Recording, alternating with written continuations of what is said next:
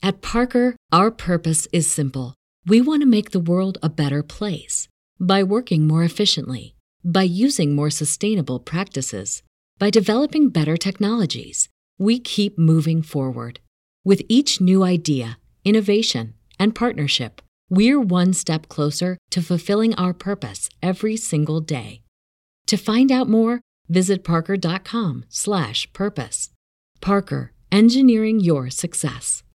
Say goodbye to your credit card rewards. Greedy corporate mega stores, led by Walmart and Target, are pushing for a law in Congress to take away your hard-earned cash back and travel points to line their pockets. The Durbin-Marshall credit card bill would enact harmful credit card routing mandates that would end credit card rewards as we know it. If you love your credit card rewards, tell your lawmakers, hands off my rewards. Tell them to oppose the Durbin-Marshall credit card bill.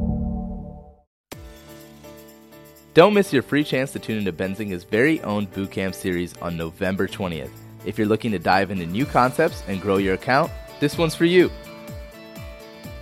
So we got so many guests, we figured let's just start the show early because we want to be able to talk about the markets and what's up and what's down and all that stuff before we get to our guests. Sound good, AB? Let's do it. All right, let's start the show. All right. On the to-do list is get ourselves a new intro, but we got a lot of guests today. That's what I said. Here's what we got. We got Ben from Story Trading in like 8 minutes. We've got Vivi Biotech, or the Bio Queen at 12:15. We've got Zandy Forbes from Mira GTX. She's the president and CEO. We're talking gene editing at 12:30. We got Ronan Samuel from Cornet Digital. We're talking fashion, and this is the fashion supply chain at 12:45. Did I get all that right as far as timing goes? Yep. We got Scott Mathis from Gaucho Holdings, ticker VINO, at 1, and that Renato Capelge. He is a Benzinga writer and also does some really, really cool options trading on the side. He'll be on the show at 1:30. So we got a lot. We got 1, 2, 3. We got 6 guests today, AB. We have that's a lot, frankly. Maybe a few too many, but nonetheless, here we are. So before we get to those guests, we're going to talk about what's moving. We're going to talk about crypto. We're going to do a Guess That Chart segment because we got some good feedback from that yesterday. So, AB, where should we start, man? Well, let's start with just looking at the overall market, Spencer. Okay. I see Christian in the chat asking, who do we have on for a guest today? You just ran through them, but you can also check the description in the YouTube description for the guest for the day. And shout out to the chat yesterday. We had some good trade ideas thrown out in the chat yesterday. We did. Easy Mike was talking about Uber puts. I played those. They were up nicely. Nice. And we were talking about playing Disney for a big move on either side. We got talked out of it by our main man, Nick Shaheen. But I don't know. Maybe we should have done it anyway. I felt bad about that one going in. I got talked out of it, but it was a pretty brutal quarter. So anyway, I don't even know why I look at Disney. It's in my never sell portfolio. That's my first mistake, is don't look at the stuff in your never sell portfolio. Otherwise, you're just giving yourself anxiety. Rohan, Das Pips is saying audio levels. Are we good? Producer Rohan, are you awake?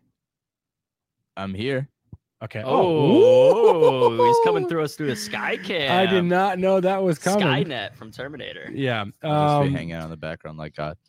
Good idea. Hey, while we figure out those levels, if you all want to do a solid, as DK suggested, and hit that like button, ladies and gentlemen, we'd appreciate that. Thank you very much. Hey, let's do a Guess That Chart segment. We're going to start doing this every day. Yesterday was an easy one, AB. I don't even remember what it was. It was DWAC. Oh, yeah, that was right? easy. That was yours. Full disclosure, I guessed the one today. No, because I changed it. Oh, shoot. So beforehand, Spencer showed me the Guess That Chart, and I guessed it, and he didn't like the fact that I got it so easily. So he went out and picked a new one. Yeah. I don't know what it is. I went out and I picked a firm, and I thought, this will be a good chart for today. And then he guessed it like right away. So it's not a firm, so don't guess that. Drop your answers in the chat, and whoever's right, email us afterwards, and we'll send you some swag. Here is today's chart of the day. This is going back to like February, or actually, this is going back to the start of the year. This is going back to the start of the year. Now, I will give you some hints because otherwise it'd be impossible, I feel like. In some respects, this is a technology stock. in some respects. Oh man, we have a winner already. Holy moly. Christian Gallagher.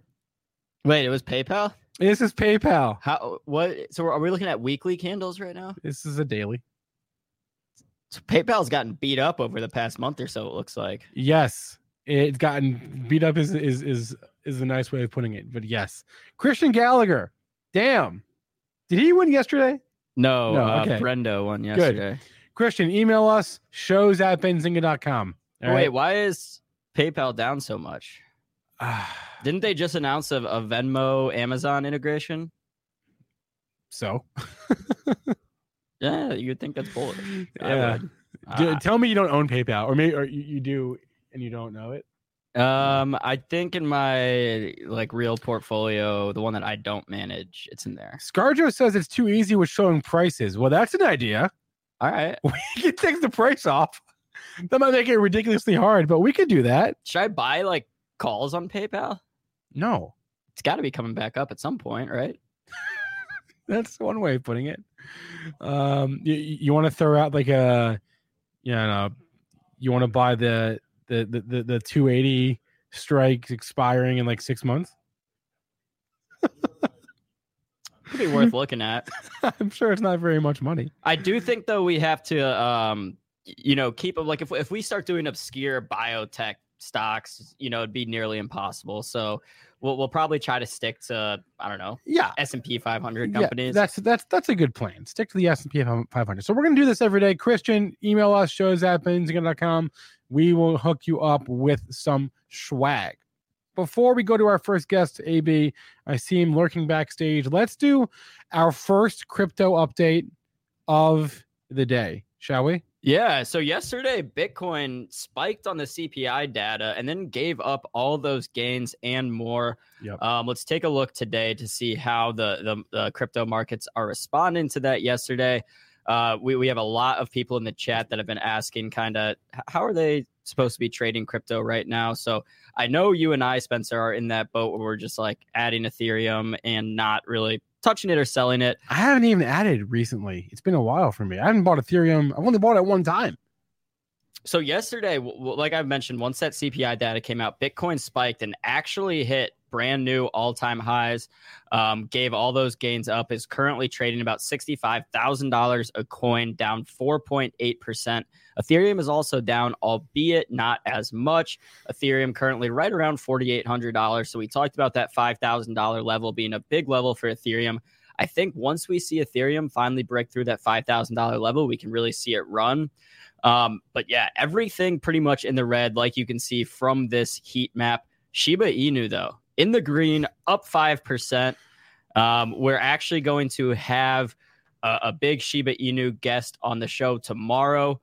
His name is Russ. He was an early investor and also a kind of co-developer of Shiba. So he's someone that I think I can say confidently knows more about Shiba Inu than 99.9% of people in the world. So if you're interested in Shiba or what's next for the coin, tune in tomorrow. He'll be on about 1:30. Spencer, any thoughts on this crypto heat map? Yeah, I'm trying to get a link right now because we're actually doing a SHIB giveaway.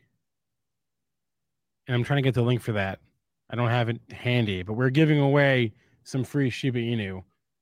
I hope somebody gets me that link so I can get it to you. That's my thought. My thought is no. I mean, Bitcoin is an inflation hedge. Crypto is an inflation hedge.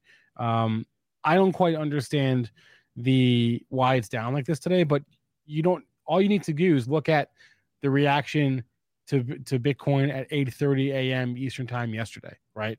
Inflation comes out.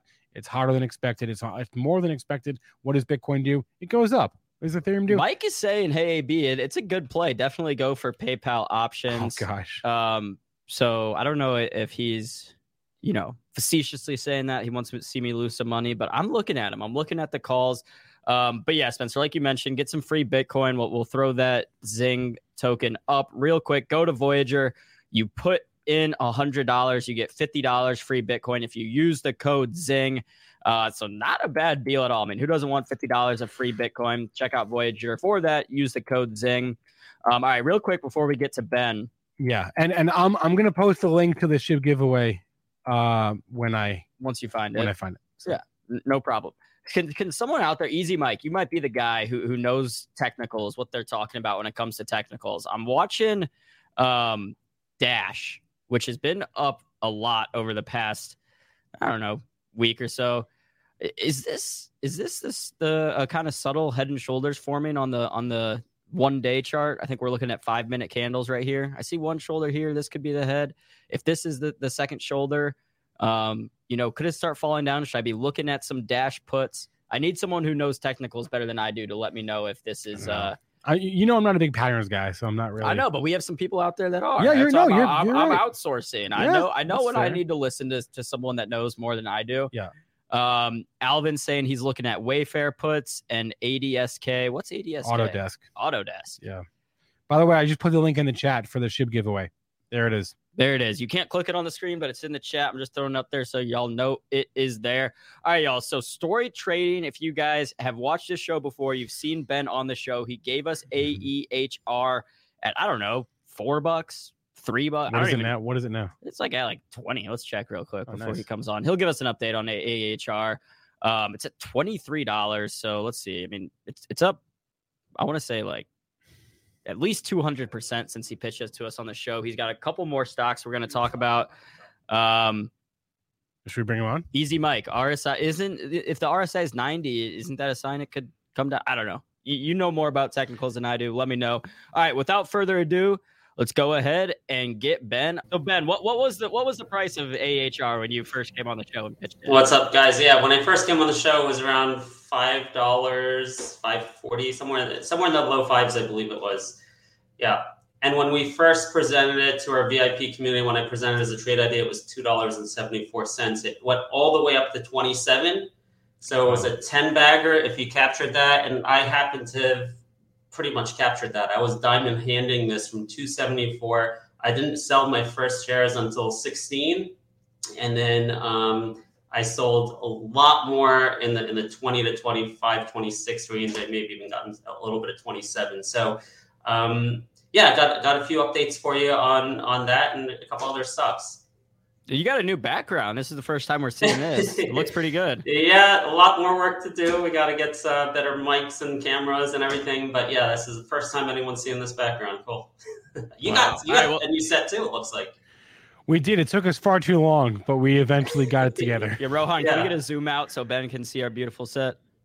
Very nice. Oh, wow. That's great, man. All right, Ben, you want to go ahead and get your screen shared and we can go ahead and run through those slides real quick? I know we only got about 10 minutes, so we've got a few stocks to hit on. I'll be fast. All right.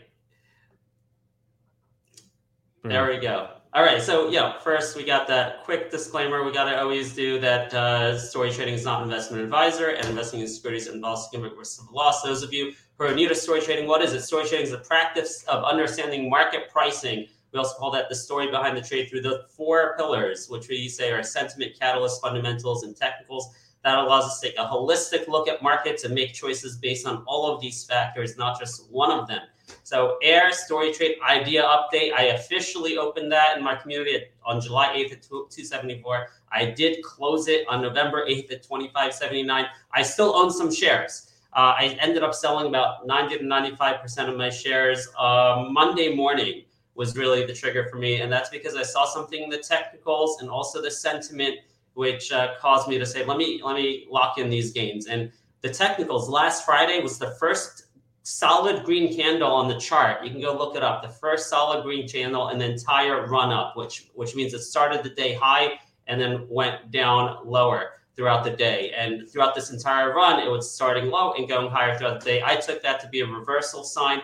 Plus the sentiment, I think we reached peak EV sentiment for now for this cycle with Elon Musk selling shares of Tesla, with the Rivian IPO, with the excitement over EV infrastructure. I'm trying to time that sentiment top. So I took my profits. I am keeping about 5% of my shares because it could go much higher still if they get the right contracts in the future.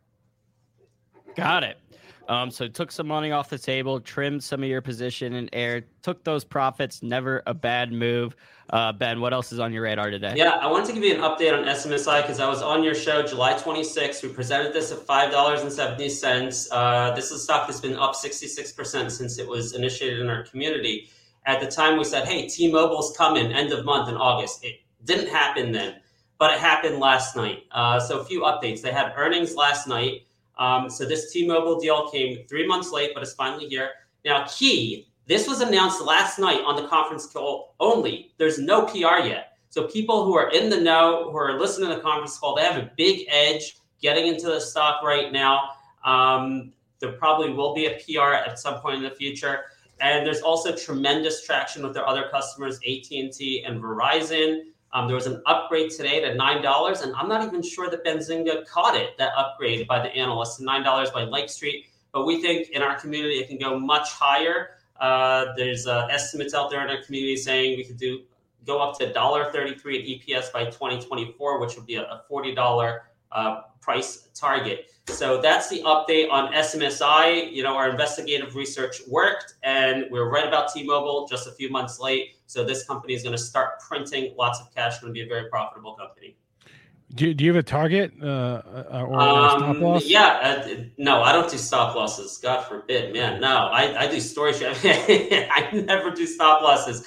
So I've been holding the stock for like 2 or 3 years. I increase and decrease my position around Catalyst. So I was buying, and after hours last night, I bought a lot more today. It's now my largest position, actually. And I'm not going to put a price target. I see how it goes. I assess the fundamental sentiment, catalysts, and technicals on an ongoing basis to determine my exits.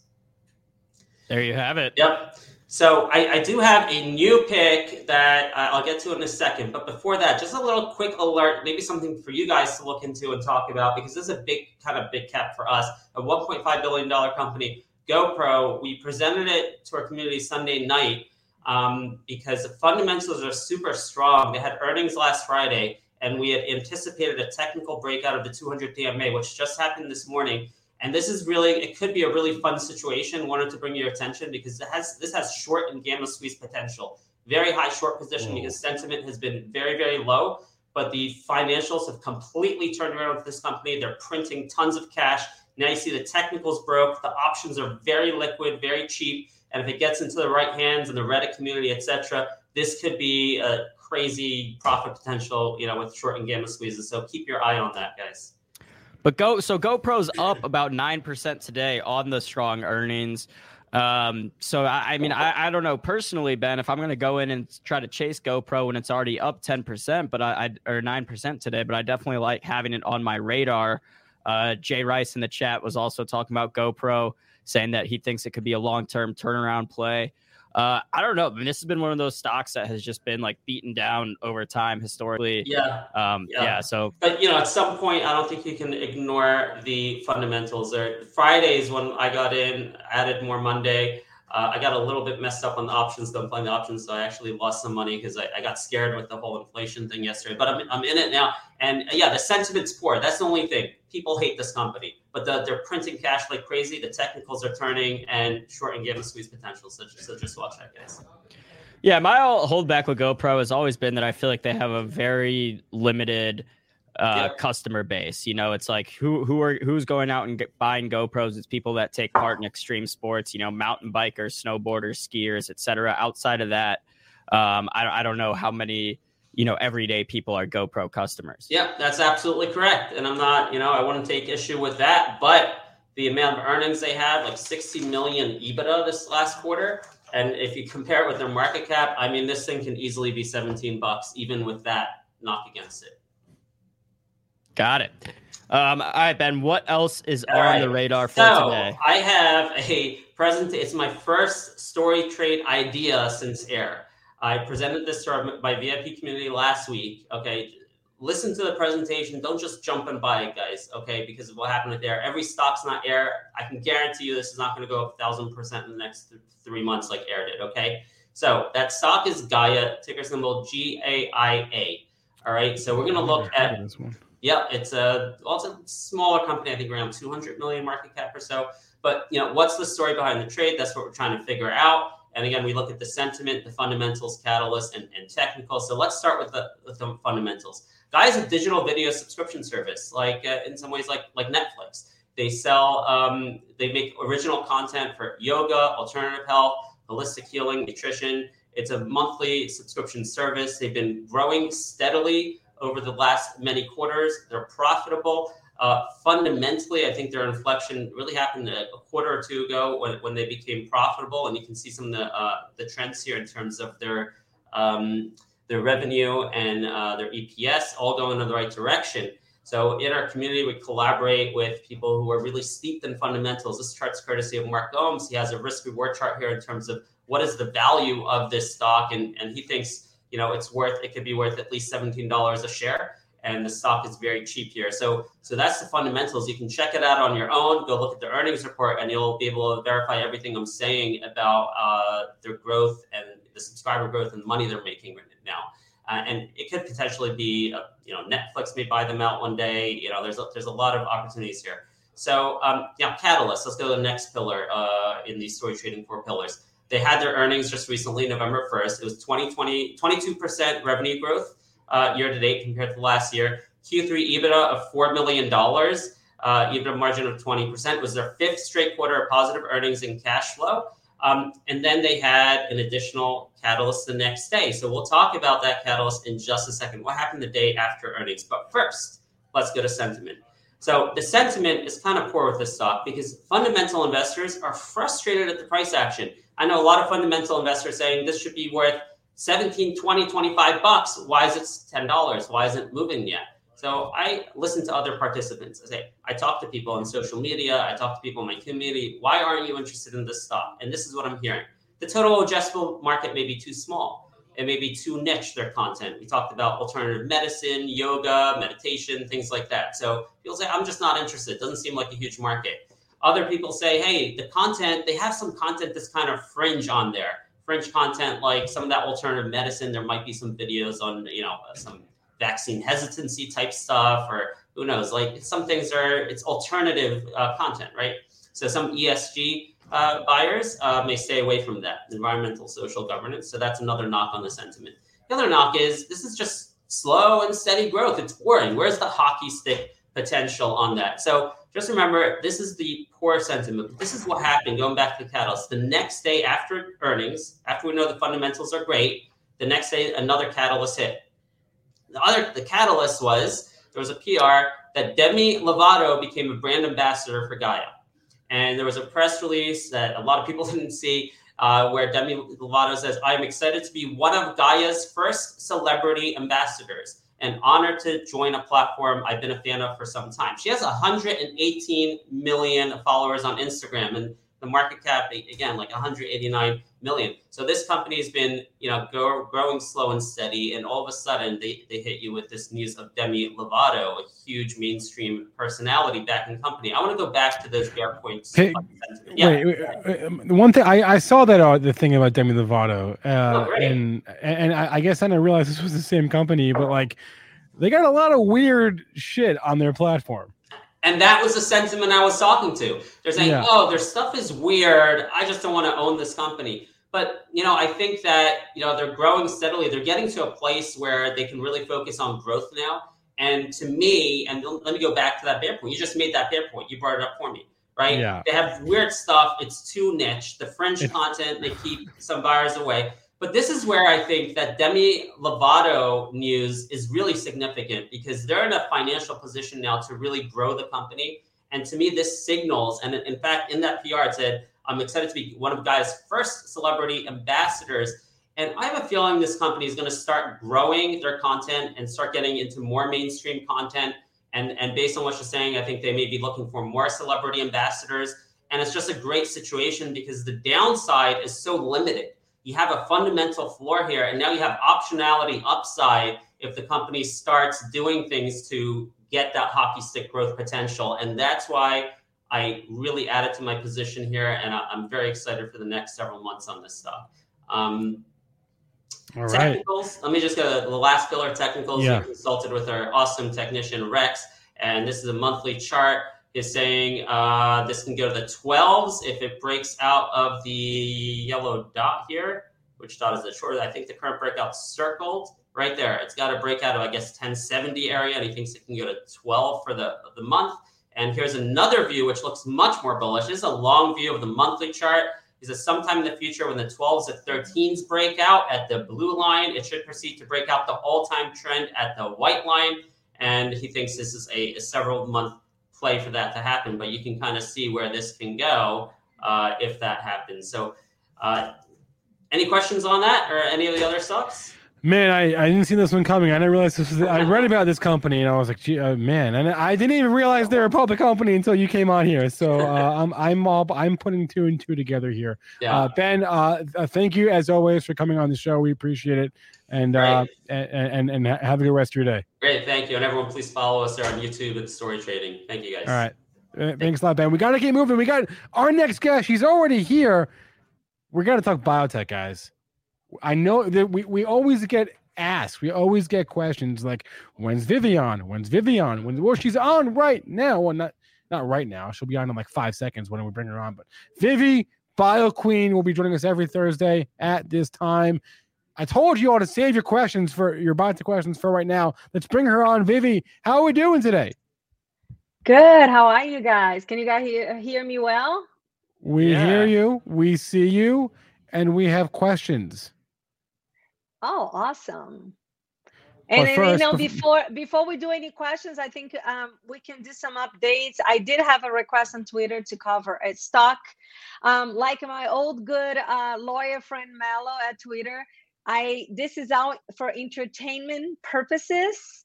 So it's only my opinions are for entertainment purpose, not a financial advice. What's the stock? Let's go. Disclaim that. So I wanted to first of all, talk to you guys, just give you an update. We just had the ER on KMPH. Can you guys put that up over there? Yeah, this is a daily chart of KMPH. It's quiet. So we just had the ER, and I want to. So when everybody kept asking me like, what are you gonna do for KMPH? My position was small because here's some of the concerns I had. I spoke to the manager and he interviewed me, and he said, we're not gonna put any reps in New York yet. And it's just going to be certain regions in the United States. And for me, it showed a little bit of a weakness because for me, if you're launching a drug, you should have put reps all over the map. But I think they're just trying to be cautious. So they report around I think 2 million in revenue. But here's what I'm bullish now. They just launched the rest of the sales force. And this company here, their burn rate is really, really small, because Corium is doing all the selling, so the burn rate is like $1 million a quarter, and they still have 135 million in the bank. And here's what I'm bullish of. There's a company that sells the scripts, and there's a guy that his friend works for this company and feeds him all the scripts. So for you guys to have an idea, right, the feedback has been amazing. So July, they had 9 scripts for the monthly, and then August, they had 173 scripts. September, 416. October, 886. Still low because they're not out throughout the nation, but I think the feedback has been tremendous from psychiatrists, from the drug and the differentiator. And I feel like as they deploy the other sales reps, we're going to just ramp up the sales. So I feel like at this moment, I wanted to add a little bit more to my position because I see the future being very bright here at KMPH. And I think that So have you added more? Have you added more? Not yet. Okay. I should have. Now I haven't. I'm waiting for some of my swings to flourish, so I haven't been able to add, but okay. I wanted to for sure. Okay. And then I wanted to put you guys out. Somebody asking me to cover ANNX.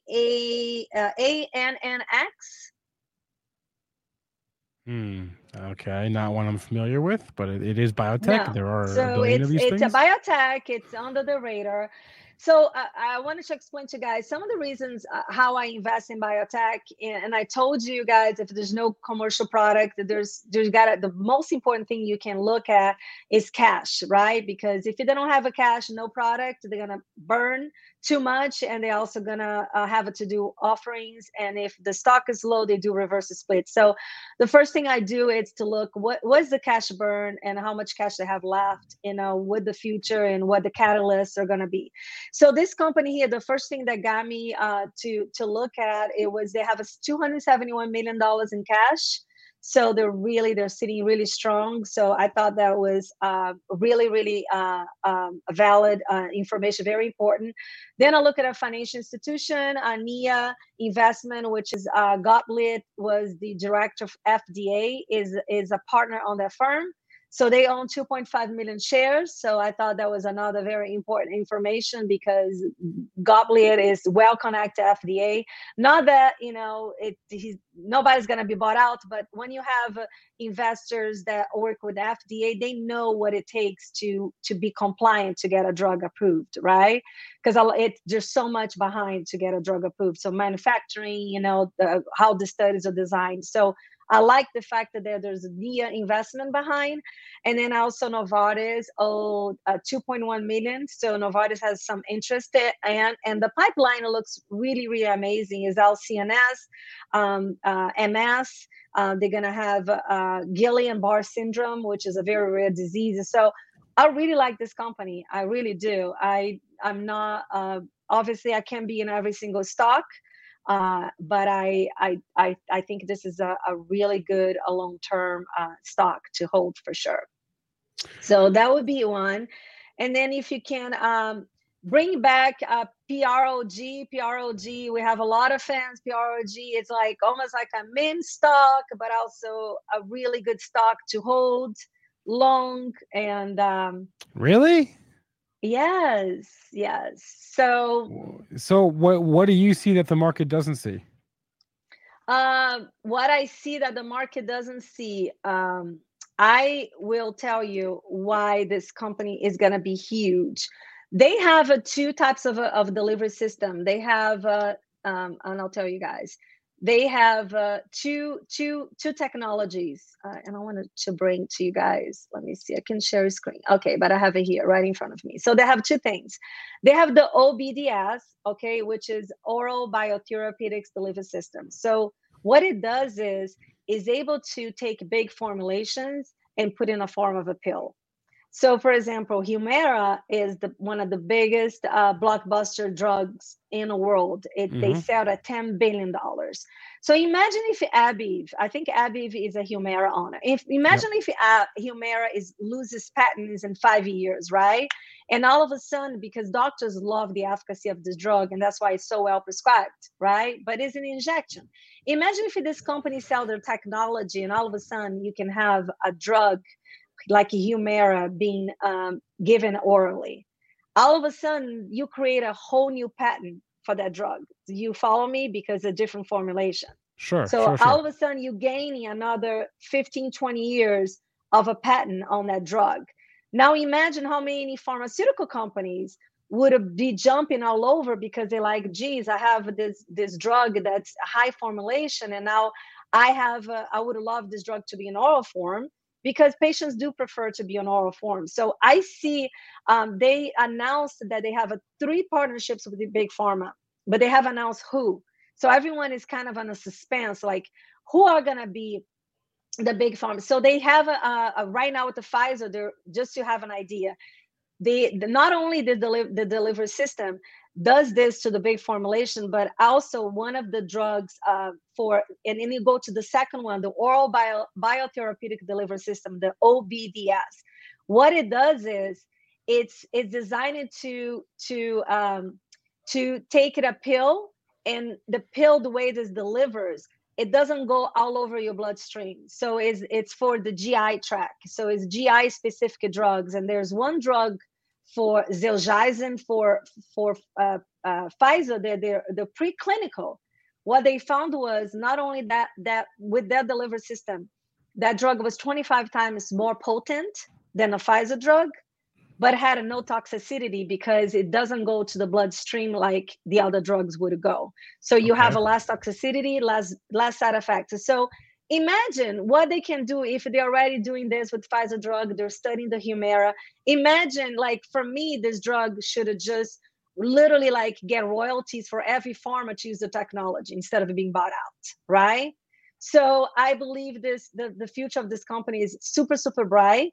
It's heavily shorted. So I think that a lot of people are here for the gum squeeze, because if you look at the amount of options, the options chain is crazy for this company. But I have a big position because I wanted to trade around my core.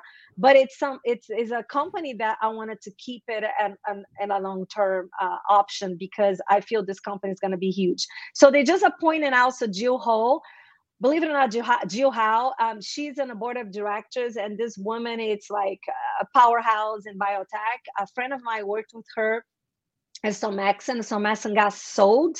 So she comes in with a lot of experience in pharma and a lot of experience in acquisition. So the team, it's fabulous. They are 4 miles away from my house. I should have just bring them a bottle of champagne when we hit $10. But I believe in this company. This company has a bright future. And right now there's a lot of people on it, waiting for that short squeeze. But it's been holding, like it dipped to 303 today, and it went right back up. So it's been keeping, I think the short sellers were expecting after the ER, because there's ER for initial stages of biotech doesn't produce revenues, right? So it dipped from 360 to all the way to 3, but it's been holding for weeks at that average. So people are not selling. People believe in this company for sure. Can I ask you, do you have any favorites in the gene therapy space? I do. I'm a long holder for ADAP, and they have it's one of the CAR T gene therapies, but it's not the CAR T, it's the RTC. ADAP. And the reason I like this company is not only they have a partnership with Genentech. The Genentech partnership is up to $3 billion. And they already have enough funding from Genentech, because they gave them upfront payment. They have funded until 2024. So I feel like this is a very safe play in regards to not having offerings. And they are sitting on $285 million in the bank, and they do have some catalysts coming. And I believe this company will be a multi-bagger on day, so it's one of those that you set and forget it. But I like the position of cash, because it gives me the comfort that they're not going to be throwing in offerings after a big catalyst. They're in a really strong position. And when you look at institutional ownership, Matrix owns 15 million shares of this company. Baker Brothers own 18 million. The institutional ownership, it's so strong in this company. And obviously Genentech has a huge portion of the company and has their eyes on the company. So this is a big one for me. I gotta ask you about BCRX here. That's the rule. Every week we gotta talk about BCRX. Of course, it's BCRX is still my unicorn, you guys, for sure. So it's funny. I held the spaces on Twitter yesterday, and I was talking to a PharmD. I do respect. They have a lot more knowledge than me, in terms of a clinical, and he validates my position on BCRX and GRTS, which is Gritstone. And he says to me, BCRX is a rare disease monster in the making. So they just released the earnings. They put 38 million for the quarter, and people are really upset that it wasn't 7 million, like this huge numbers. But fundamentally, long term, it's still there, right? Because the science haven't changed.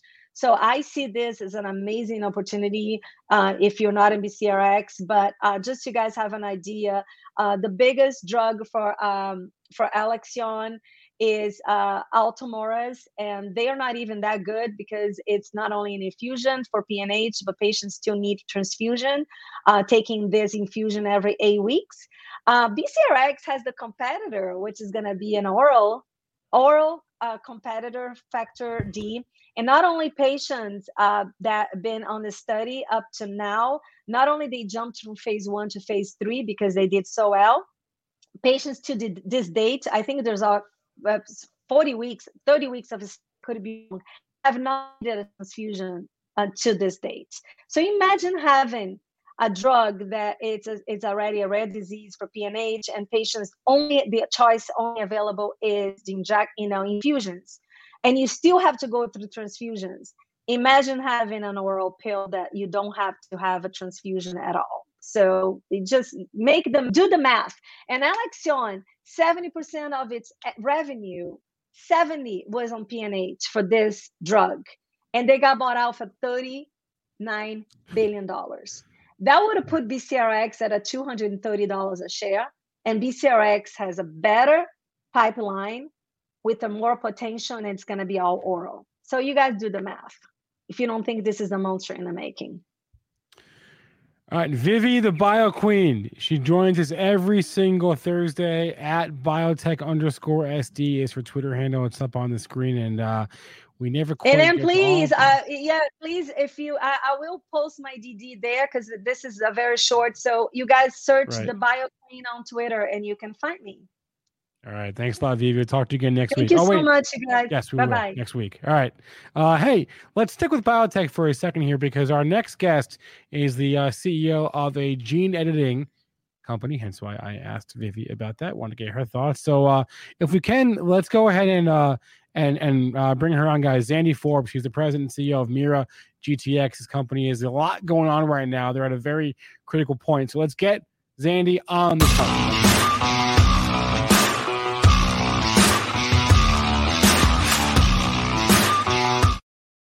Zandy Forbes, welcome to Benzinga. Enthusiastic introductory music, by the way. Yes, thank you. We're actually, it's on our to-do list to get new music, but thank you for the compliment. So as I said, it's a pretty critical time for Mira GTX. You guys just presented at the virtual, the European Society of Gene and Cell Therapy Congress, right? Yes, we did. And then we had 3 abstracts there. Yes. Right. And then we're due for another. I was a little bit surprised when I found out you're on the calendar because I thought you have another presentation coming up in a few weeks. I believe, right? We do. So we have quite a number of presentations in the second half of this year, which included some presentations at the meeting you just mentioned on our eye programs and our switch that allows you to switch gene therapies on and off with a pill, which is related to what Vivi was just talking about, actually. That's what I do want to talk about. I'm sorry, but tell us about the other one. And then at the beginning of December, we are having a clinical update on our xerostomia program for patients who've been cured of head and neck cancer but don't make saliva. So we'll be completing that study this year, and we'll be updating on the clinical progress so far at the beginning of December. And then a couple of weeks later, in mid-December, we're having a science day to discuss in some more detail our riboswitch technology and our promoter platforms, which allow us to really optimize gene therapy and for the first time switch gene therapies on and off with an oral drug. And not just switch them on and off, but quite precisely dose the amount of gene therapy at a particular time with a dose of an oral pill. So let's talk about the switching via a pill. Yes. Explain exactly how that works. So obviously gene therapies are a virus which contain a gene. And there's a coding sequence of the gene which will make your protein, whether it's epogen, for example, or whatever gene therapy it might be, RPGR for the eye. And that gene is activated by a promoter, a regulatory sequence at the beginning of the gene. So that's the normal gene therapy. A promoter and a gene, the promoter switches the gene on and it remains on for the rest of that patient's life or that cell's life. So you have persistently expressed gene therapy. But what we've been able to do for the first time is we do everything I've just told you with the promoter that regulates the gene therapy and switches it on. But on top of that, we put into the gene sequence a small sequence of DNA which instructs the entire RNA produced from that gene to degrade.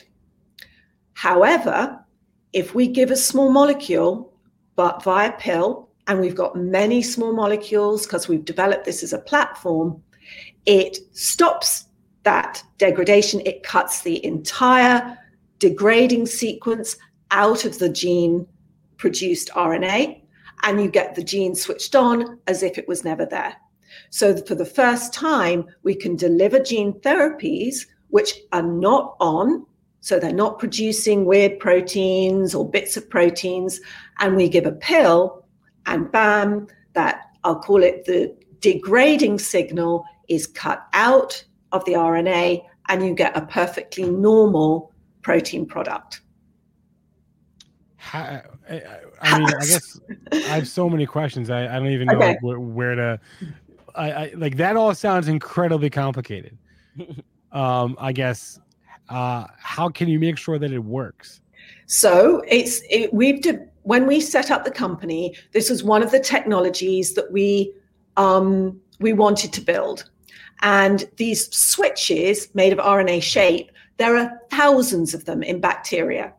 And for decades, people have tried to take bacterial switches and make them work in human cells. And rather than doing that, which hasn't worked very well, we used the theory of riboswitches, and we built base by base our own switch. So we built it in mammalian cells. We then tested many switches, and we have a platform of switches we can control.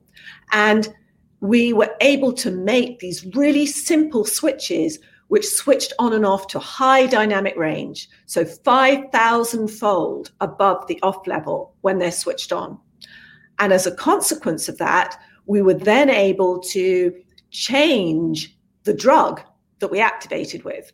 So now we have multiple genes that we've put our switches in, sitting in our freezers. So various PCSK9 antibody you'll be aware of, PD-1 antibody, the very large drugs we can regulate, and then other drugs like GLP-1, obviously a diabetes and obesity drug, which we can regulate. So we've got those genes, and we can now put them in vivo in mice and NHPs, and we give those animals small molecules, and we've already shown that based specifically on the dose of the small molecule, we see our drug switched on to exactly the right level in each animal, depending on the dose of the small molecule you give.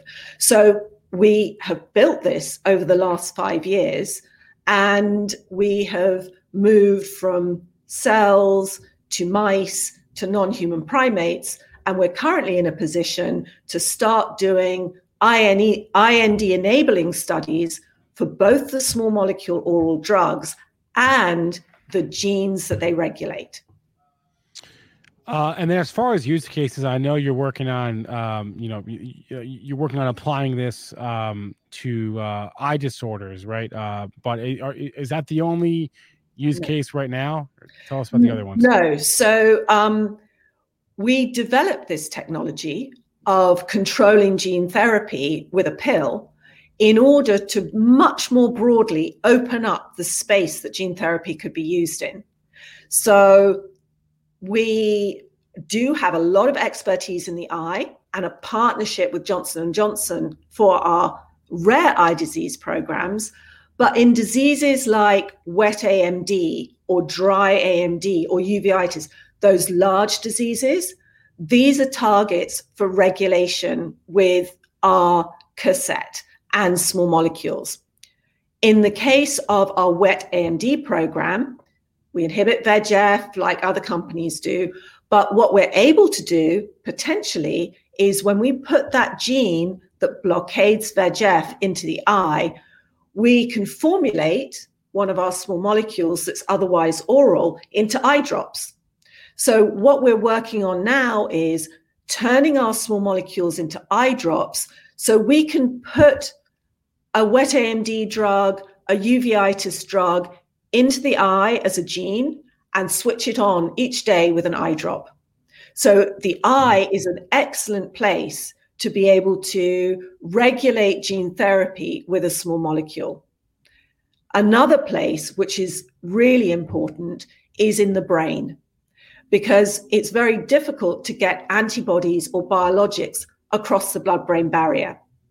But what we're able to do potentially is we have regulated antibodies and we can put them by an injection into the brain, just a one-time injection within the blood-brain barrier. And then all you need is a pill, which crosses the blood-brain barrier. So it allows us to deliver drugs that are really hard to deliver by other routes. And there are many, many more applications. It hugely expands what you can use gene therapy for, because for the first time, you can control how much you give and at what time. It seems like, broadly speaking, Zandy, gene therapy, like as an investment, it was like super sexy a couple years ago, right? And then it was super hot, and then it came down a little bit. Everyone's like, "Oh, wait a minute, this is still early days." Where are we now? Are we like back to gene therapy being like the hottest topic in biotech, or are we still sort of? Is it like the off cycle? I don't know how else to phrase it. Well, I think there are many different gene therapy companies, and there are cell therapy companies. There are a very, very large number of therapies in the genetic medicine space, and there are some companies that just have a product or a platform or a particular organ that they focus on, and there is a somewhat higher risk to those companies that depend on data around a particular study, right? What is quite different about Mira is that we established the company to really innovate in gene therapy and chose indications in the clinic that had good proof of concept and are highly likely to work. And to support a future pipeline, we built everything you need to be a gene therapy company in-house. So we have multiple promoter platforms, multiple capsid discovery efforts. We have our own internal manufacturing, which is probably the broadest in gene therapy today, in that we manufacture our own GMP plasmid. We have 2 viral vector manufacturing facilities, which are flexible and scalable to commercial scale. And we do our own QC and analytics, as well as potency assays. So we have a very, very broad, I suppose, toolkit that's required for anything that you need to do in gene therapy. And we're now positioned with this regulation ability, with a deep pipeline of regulated genes that we can then take through to the clinic with our vectorology and our own GMP manufacturing. All right. Yeah, go so ahead. we've de-risked a lot of the regulatory by putting all that in-house. I was just going to ask, as we get more developed in this space, like Spencer said, it seems like a couple years ago, that the gene editing space was huge for investors. What advice would you give investors that are looking at different, genomics companies to be able to discern which ones are going to have an advantage in the field once the industry does become more hot among investors again? I do think that right now, manufacturing is not just a bottleneck with respect to capacity, but dealing with regulatory agencies globally and an expertise in manufacturing process and the assays required to show the release and stability of your products is very, very important. And to be able to either have that, to have as much of that as possible in-house, de-risks clinical programs that you'll see, particularly if you have those sorts of capabilities at the time of IND. You really don't want to see companies that are starting manufacturing their product in one way and then at phase 2 switch to another way and then have to scale it later. Ideally, you would look for companies that have capabilities that allow them not to necessarily rely on CROs for plasmid manufacturing or indeed QC. And we've learned that over the last 5 years. It's one of the reasons we've brought so many of these capabilities in-house. But I do think that's very important. In addition to obviously, do the targets work, or is this an appropriate disease for gene therapy? The nuts and bolts of being able to produce and show the agencies that you've produced the right thing are really important. Zandy Forbes is the president and CEO of Mira GTX. As I mentioned, there's a lot going on. You guys also got some positive ink in Barron's over the weekend, and a lot of presentations after being in stealth mode for quite some time. So looking forward to seeing how things develop here, and good luck going forward. Thanks a lot for coming on today. Thank you so much. All right. Hey, we got to keep the train running on time here. We got so many guests today, back to back to back to back. Let's pivot if we can. AB, we just spent the last half hour or so talking biotech. Let's pivot to supply chain, specifically supply chain of textiles, right? Fashion, and what exactly is going on there. Well, to find out, we're going to bring on our next guest here in just a second, Ronan Samuel. He is the CEO of Kornit Technology, and let's bring Kornit and Ronan. Well, no, let's bring Ronan on the show now. If we can, guys. Let's do it, Spencer. I guess I'm doing that. All right. I got you. Ronan, hey, here we go. Good morning. How are you? Well, for us, it's afternoon. For you, it's later on in the evening. So appreciate for you coming on the show here today. So let's talk about textile supply chains, right? What exactly is going on there right now? Are things as bad there as they are in other areas of the world or the economy? Well, yeah, it's bad and it has to change. The supply chain is broken, but even more than that, textile industry and fashion industry in particular is the second most polluted industry in the world. From different reasons. One of the reasons is that 30% of whatever produced on textile is actually never being sold. And this creates a huge amount of waste, both of materials and water. And we have to save the world. So we have to change the industry. Now, the reason for that is some of it is because the supply chain of today doesn't meet or doesn't fit the need of the consumer of today. The supply chain of the textile industry is like centuries ago. You produce in large quantities in Far East, in China, in Bangladesh. You're trying to forecast what the consumer, what the people would like to buy a year in advance, sometimes 18 months in advance, which is impossible. It's crazy to think that you can predict what the consumer today would like to wear in a year and a half from now. So we have to change it. The world moved to digital in many, many industries, and in this industry is still fully analog.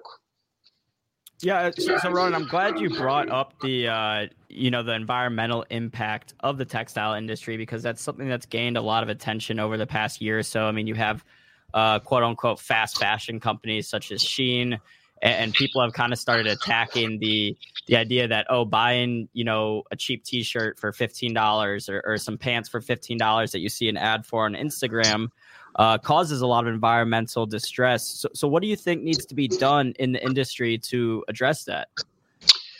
So the industry needs to change in order to try to predict what the consumer would like to buy and produce large amounts of products which will never be sold, is to produce to demand, to produce after the consumer placed the order.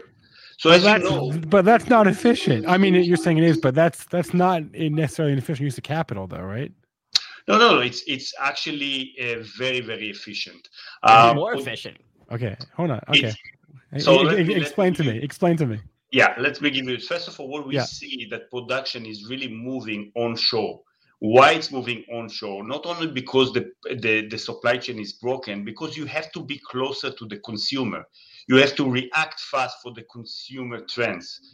Now, the world of fashion and textile is moving online. Today, 30% of all purchases being done online through e-commerce. The forecast by 2025 that it will be more than 60%. Now, the e-commerce of today is still trying to sell you what they have in the inventory or what they have in the shops, in the stores. And if you're going to order products, sometimes it does not exist at all. And sometimes for the brands, it's really difficult to forecast. Okay. Can you hear me? Okay. Yeah, you were fine. We just got disconnected, but we're back.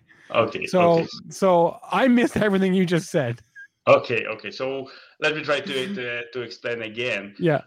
So the world is moving digital. What does it mean?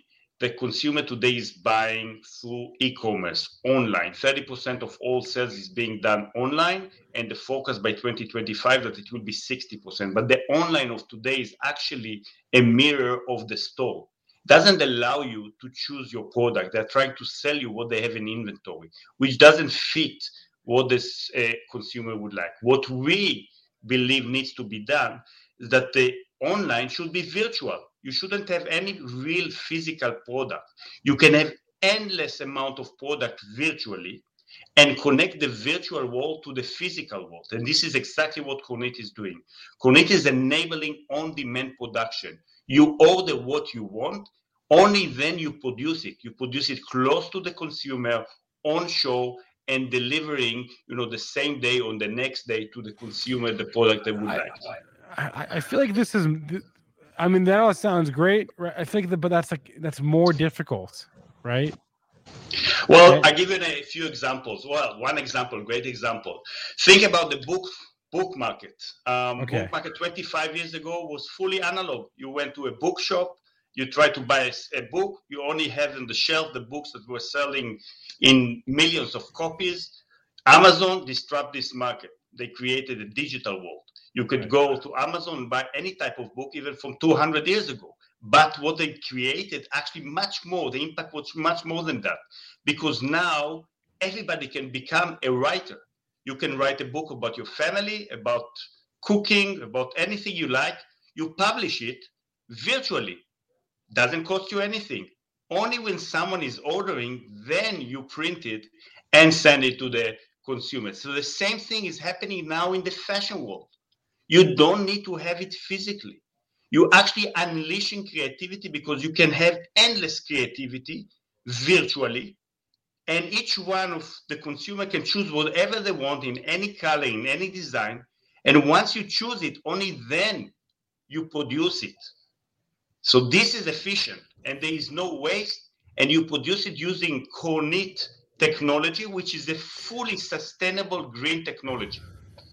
That was my next question, was just for you to clarify that. So a company like Amazon, for example, could use your technology, right? Or any retailer, right? Could just buy your technology and use that along their supply chain to make it more green, more efficient. Right. Actually, Amazon is our biggest customers. Okay, Amazon is our biggest customer, but we have many more customers. We have more than 1,300 customers that are using our technology all over the world.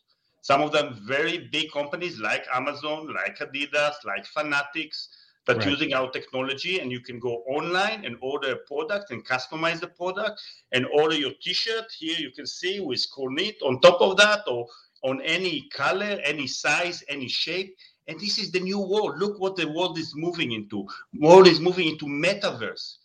So metaverse is everything is virtual. You will have your image in the metaverse. Yeah, you will be able to dress it as you wish with any type of goods. And only when you feel that you like it, then you order it. And then it will connect it to the physical world, which will be produced next to you. If you are in New York, it will be produced in New York. If you are in Beijing, it will be produced in Beijing and shipped to you the same day. So the impact on the environment in terms of sustainability is huge. And the efficiency is unbelievable, and the creativity is unleashing the creativity for the designers and for the brands. Why is no one else doing this, or are they? Well, there are some companies, our customers, that using our technologies, like Amazon, are doing it. If you go to Amazon and you would like, well, no, I meant doing what you're doing, right? That's what I meant. Because, well, we are kind of unique. First of all, in terms of the physical world, our technology, what we have developed is systems, ink, services that is all sustainable, which are digital systems. Say goodbye to your credit card rewards. Greedy corporate mega stores, led by Walmart and Target, are pushing for a law in Congress to take away your hard-earned cash back and travel points to line their pockets. The Durbin-Marshall credit card bill would enact harmful credit card routing mandates that would end credit card rewards as we know it. If you love your credit card rewards, tell your lawmakers, hands off my rewards. Tell them to oppose the Durbin-Marshall credit card bill. That can produce one-off. If you wanted to produce a T-shirt or any garment or any fabric in the past using analog technology, you had to produce hundreds of meters in order that it will be economical. And also the sustainability impact is huge. There is a lot of pollution and consumption of water for every meter. Without technology, because it's digital, you are not limited. You can print one T-shirt. You can print 1 meter, 1 feet. There's no limitation, and every feet can be different design. So this is the advantage of digital, is unleashing the limitations that you had before. And we are not using water, so there's no water consumption. It's pigment ink, so it's fully green, so no impact on the environment. So, like, who could use Kornit? Amazon, obviously, but they're the largest retailer in the world. Could I use it on my online Shopify store that sells, I don't know, 10 shirts a year? Yeah. So exactly the point. So from the biggest retailers, biggest e-commerce, biggest brands like Adidas, Nike, they of course can use it, to anyone, any consumer that would like to open a shop in Shopify. Now, what is the problem with Shopify? If you are now a designer and you sit somewhere in India and you would like to sell your product, you open a shop in Shopify in 5 minutes. You put your design. What is the problem? Once you get the order, what are you going to do with it? How are you going to produce it? How are you going to ship it? How you can compete against other marketplaces? What Kornit enables is to connect all those marketplaces, all those designers into a network of fulfillers that can fulfill for them. So you need to take care only on the design, open a shop, and then connect it to Kornit X. And Kornit X is a platform that connects them to a network of fulfillers that using our technology and can produce it anywhere around the world. It sounds good. The market clearly likes it, because if you look at your stock, it's had a pretty tremendous run. Actually, even last year seemed to COVID didn't seem to hold it down too long. So the market agrees with you. So I guess keep doing what you're doing. Ronen Samuel is the CEO of Kornit Digital. We will have to get you back on the show. Hopefully, maybe next year when the supply chain starts to work itself out a little bit. But I'm very curious about this space, because you're one of the best performing stocks I think out there probably right now. So Ronen, thank you so much for coming on the show today. Thank you very much. Pleasure being here. Thank you. All right. Hey, it is 12:59. We've got our next guest coming on in a couple minutes. 1 minute. Whenever they join, to be honest, because they're not even here yet. But that's okay. Scott Mathis he's the CEO and chairman of Gacho Holdings, ticker VINL.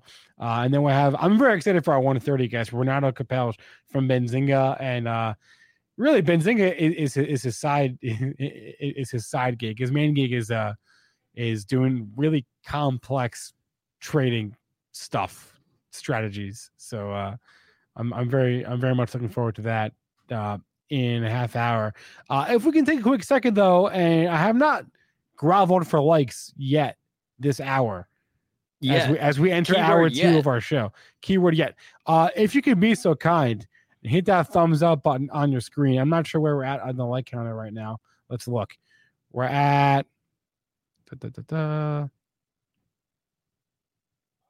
come on, computer.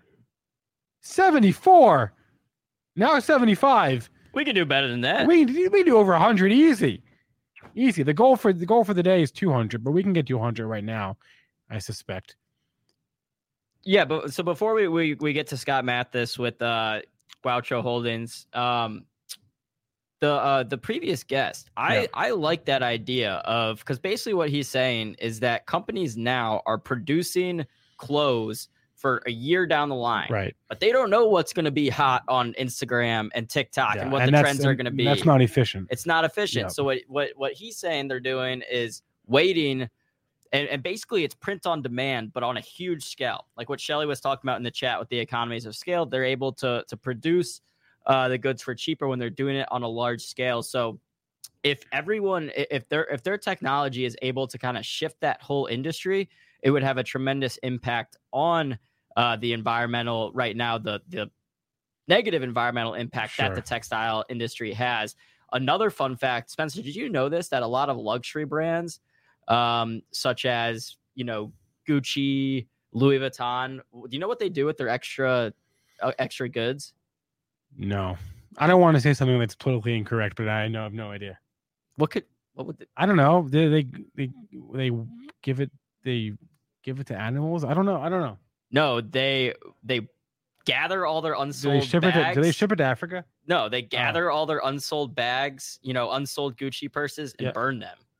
Oh, really? Yeah, to keep them, which if you can imagine. Oh, to keep the supply down. Yeah, if you can imagine the environmental impact of that, like everything that goes into producing these bags, and then they just burn thousands of dollars of merchandise. So I don't know. I mean, out of all the things that we talk about when it comes to environmental, that's one that's getting a lot more attention now, that the textile industry. So I really enjoyed having him on. But Spencer, without further ado, let's go ahead and get to our next interview. Scott Mathis, as I mentioned here just a moment ago, joining us now. He's the CEO of Gaucho, ticker VINO. Let's get him on the show if we can. Vino, we're gonna be talking some wine. Hey Scott, how's it going? Not really. Doing wonderful today. Having a very good week. Thank you. Okay. Scott, thanks for coming on today. Let's start with this. We're talking Gaucho Holdings. You've been on the show before. We're talking real estate, right? We're talking luxury. How do we put this? The luxury category. Give us an update on that category right now. How is business? I got to tell you this: business could not be better.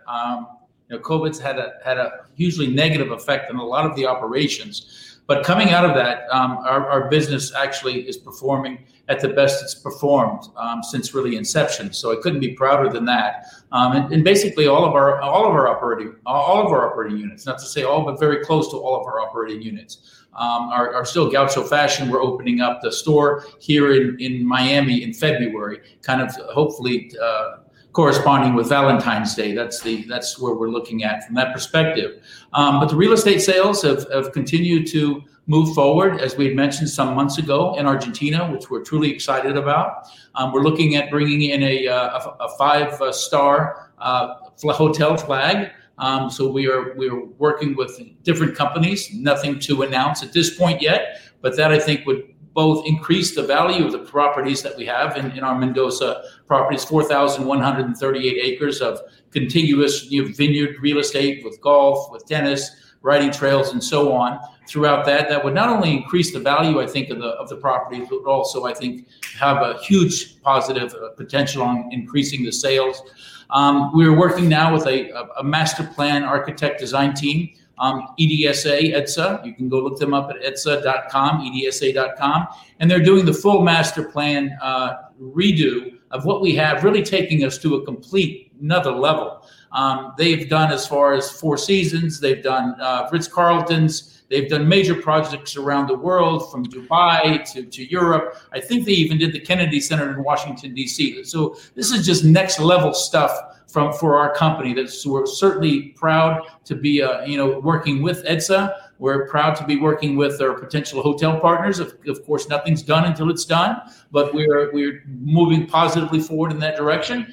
Argentina, as a matter of fact, had one of the most horrific times during COVID. They had lack of vaccinations. Everything was closed down. It was really, at one point, I think Bloomberg rated it as one of 50 of the worst countries to deal with COVID.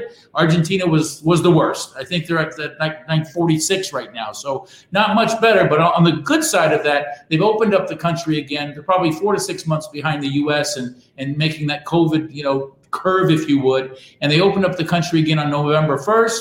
So I'm taking my first trip down there with a group on November 29th of this year. So we're excited about that. Things are starting to move again. Tourism is going to boom in Argentina.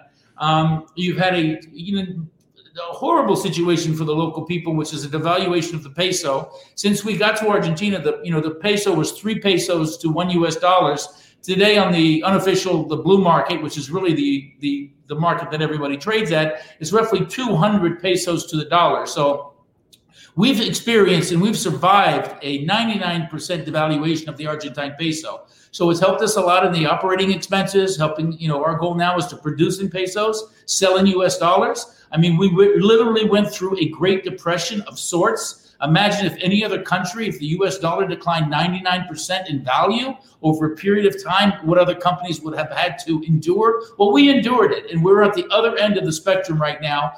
The company, like I said, from our smaller IPO we did last year with EF Hutton, we're certainly primed. We're in a good cash position. We've taken our first cryptocurrency, we're sailing our lot in. We're excited about the future. Yeah, Scott, the reason I asked about business is because I look at Gaucho as a reopening play, right? And I'm just wondering what you've seen. Like you said, the business has been great, but I'm just wondering if you can dive a little bit more into that. And obviously, with everything shut down last year, but things have reopened now for a while. Has demand has activity fully come back to where it was pre-COVID, or is there still a little bit ways to go? No, there's not. No, not even close. The activity into Argentina itself is just at the very beginning stages. So it's really a reopening opportunity.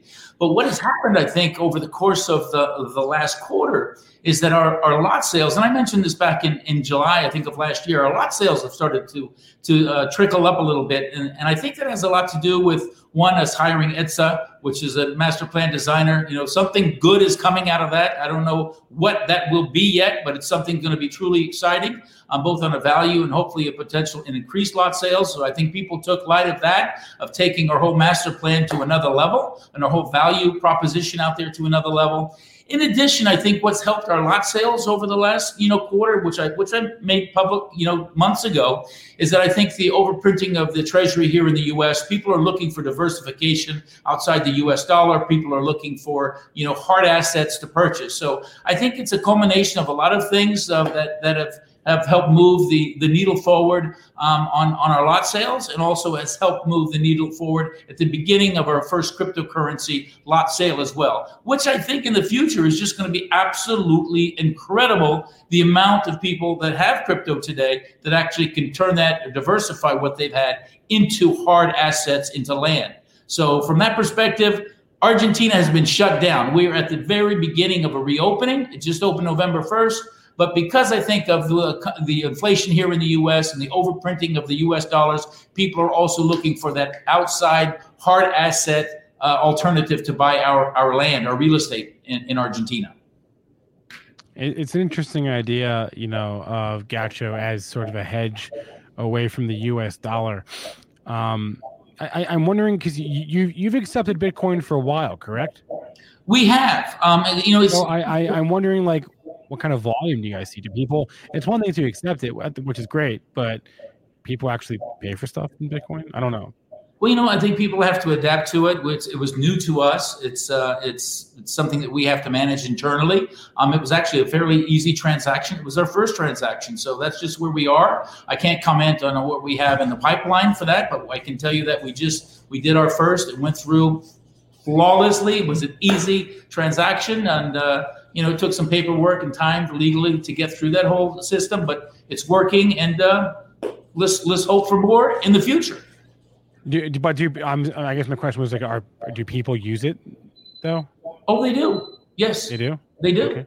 And I think it's going to become more and more in the future, more validated as more people try to get outside the US dollar, try to get outside of the euro and different currencies, as the Fed tries to take more action into looking in, people's bank accounts of what people have on a $600 transaction. I think all of these things, worry people about the overuse of government looking into everybody's financial affairs. People are looking to protect themselves to protect their monies and diversify into outside of the US dollar, which I think is really going to be big for Argentina, not just for us. But with the peso at 200 pesos to the US dollar, it's going to be one of the most cheap, affordable, elegant, classic cities for people to visit. Buenos Aires now on its reopening, it has absolutely everything. It's just had, the very difficult, that's a nice word to say, politics.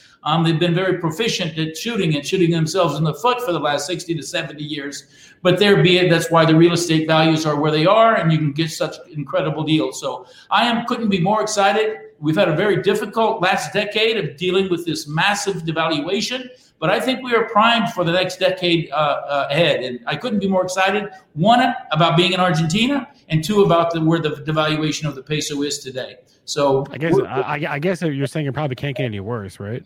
Well, basically, we know the risk in Argentina. The risk is there. The risk was the government. The risk is the devaluation. That has already happened. It really couldn't get any better. It's 99% devalued. How much further do you want it to go? 99.9%? I can deal with the other 0.9%. But we already went through the Great Depression. It's reopening. It's reentry at a very, very low point.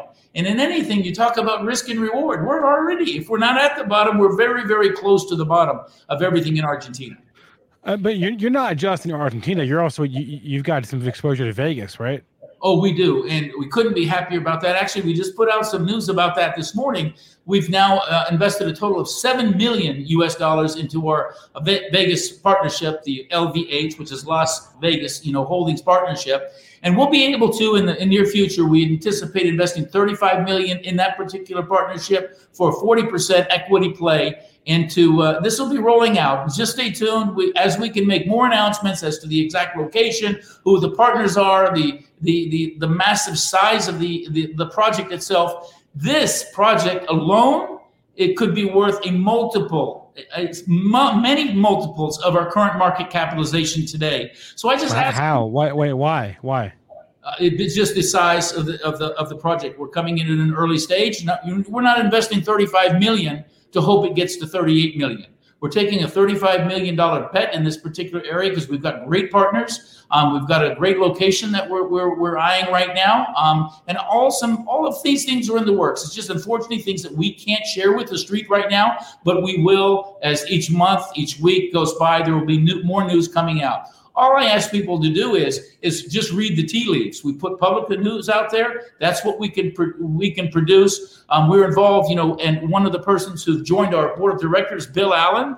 Bill Allen was the former CEO of Blooming Brands, or Outback Steakhouses, Fleming's, and so on. He took that private with two major funds, Bain and L. Catterton, for $3.9 billion. Having Bill join our board he's been helping me a lot. I'm learning from him every step of the way. And Bill's not leaving a $3.9 billion company to join a company with a $27 million market cap, and that's where we're going to stay. So I just ask people to read the tea leaves. We're bringing in some very high-powered new people into the company. We're in a good financial position, probably the best we've ever been since the beginnings of the company. We've got great product lines and partnerships in Las Vegas. We're opening a new Miami store here in February, and Argentina just reopened. And our stock is basically at $2.95 per share and a $26 or $27 million market cap. I think it's absolutely, in my own humble opinion, I think there's a huge value play here. I think, once we're able to in Q1 to go ring that bell on the NASDAQ, because we are traded on the NASDAQ. We've just chosen at this point not to ring the bell yet until actually COVID is over. But I think once we ring that bell and we can make a nice announcement to correlate that together, I think that's when the really action can start in our company shares. We'll get some global exposure. Because like in land and real estate, they say location, location, location. When you're on the markets, you've got to have performance, which I think we're going to be able to deliver. And we're going to have exposure, exposure, exposure. So keep your eye on the prize. Stay tuned to Vino. This is not the last you're going to hear about what we're doing. We could not be more excited. And we just appreciate you guys hearing our story. And we're here doing it every day. Scott Mathis, the CEO of Gatchel Holdings, ticker VINO. Scott, thanks a lot for joining the show today. Thank you very much. Appreciate it. All right. That was great because some people, it's like pulling teeth out of them, right? And Not Scott. Some people are self-interviews, and that was one of them. So I could have asked more questions probably, but he was on a roll. Well, I wanted to ask about the wineries in Argentina. Sorry. Yeah, it's okay. I wanted to talk some wine, but it's I guess we could. I guess we could have asked about the wine. Like wine inflation? Is that what you're asking about? No, the wine chain. I honestly just don't know the. I see what you did there. Thank you. I don't know. so as a REIT, not really a REIT, but kind of like they own the land that the wineries. They're not operating the winery, are they? I don't know. No, not to my knowledge. Would have been a question for Scott. No, yeah, but they own the land that the wineries are on. It's not just wineries though; it's also hotels, golf courses. Like I said, it's at the top. It's like the luxury segment. Maybe we should talk to Scott and take a trip. We can do, take some videos, get some, on the ground reporting of Vino's land, because I'd like to check out the golf courses, the wineries. You can do that. I'll spend all day at the winery. How about that? All right, and then we can just report back at the end of the day. Yeah. Hey, I'm keeping an eye on a firm today, AB, because the stock had gotten punished, and then it had this amazing earnings report, and it ripped higher this morning, and now it's giving back a good chunk of those gains. So I don't know what to make of this one. This is definitely a high flyer. Look at that daily chart. Oh my God. On November 8th, 3 days ago, the stock was 176. Yesterday, it got to 132. I'm looking at my history of a firm on Robinhood, and it looks like back in April, I sold 7 shares at $69.77. So maybe that was when I sold a little too early. Do you remember why? No, you probably don't. I saw you lurking in the about. You made some trades in the last hour, didn't you? I did. I've been having a bad day. Do you want to tell us about it? No, I mean, sure, I'll tell you about it. So what happened was, yesterday, I was messing around with Roblox, and I bought a call and was getting like. This was on the show, right? Yeah, I think so. And so what I did was I bought a put debit spread to kind of counteract my call, and the put debit spread went up a lot. I ended up making all my money back, actually turned a red day green. Good for you. And then I woke up today, as I do every morning at like 6:30. 3 hours later, the market opened, and the Roblox put debit spread was up again, and I didn't sell it. I didn't check it for like 20 minutes. And the next thing I know, I check it, and the whole contract had gone down about 80%. So if you look at Roblox chart today, it opened down, and then at about 10:30, an hour after the market opened, it went from down 0.8% to up 5%. So I got totally screwed on that. My portfolio was down about $300-400 as a result. I've been trying to trade myself out of the hole, but instead I've traded myself into a bigger hole. So maybe our next guest, Renato, will be able to. He can help you, I think. I hope so. I mean, he's if he a really can't help smart me, guy. I don't know if anyone. He's a really smart guy. You're saying that like I'm not.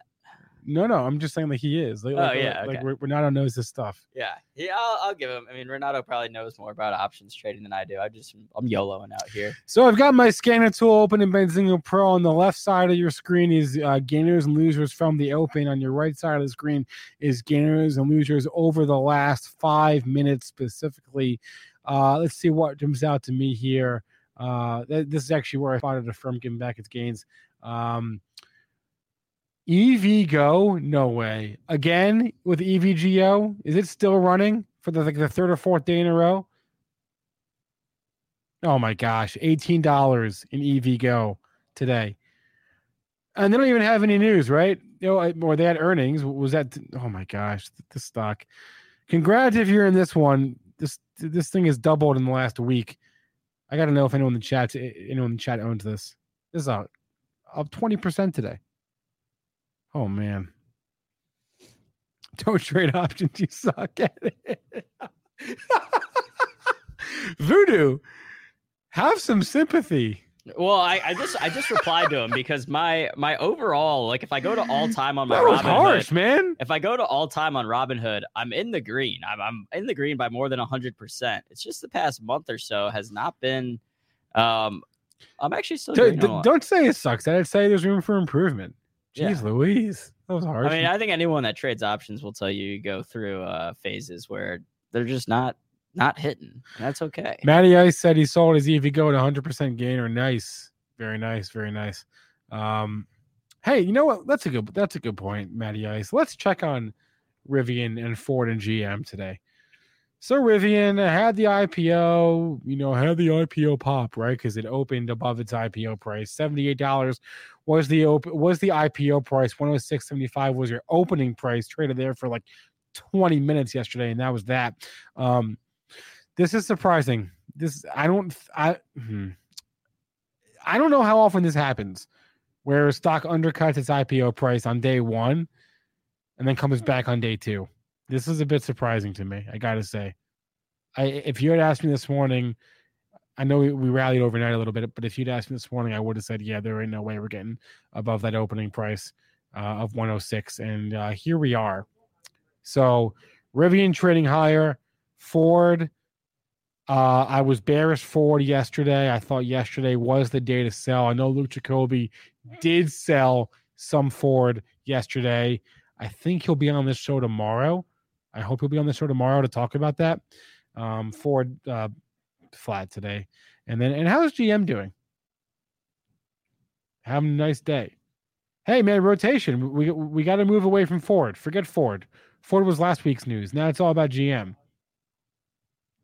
All right, someone give me one last options trade for the day that will get me out of the red.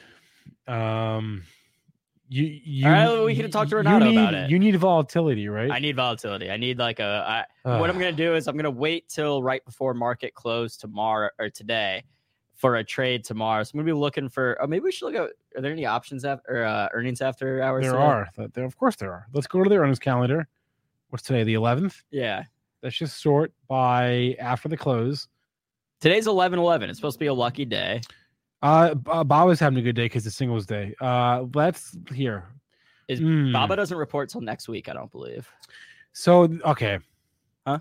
Here's an idea for you, but you have to.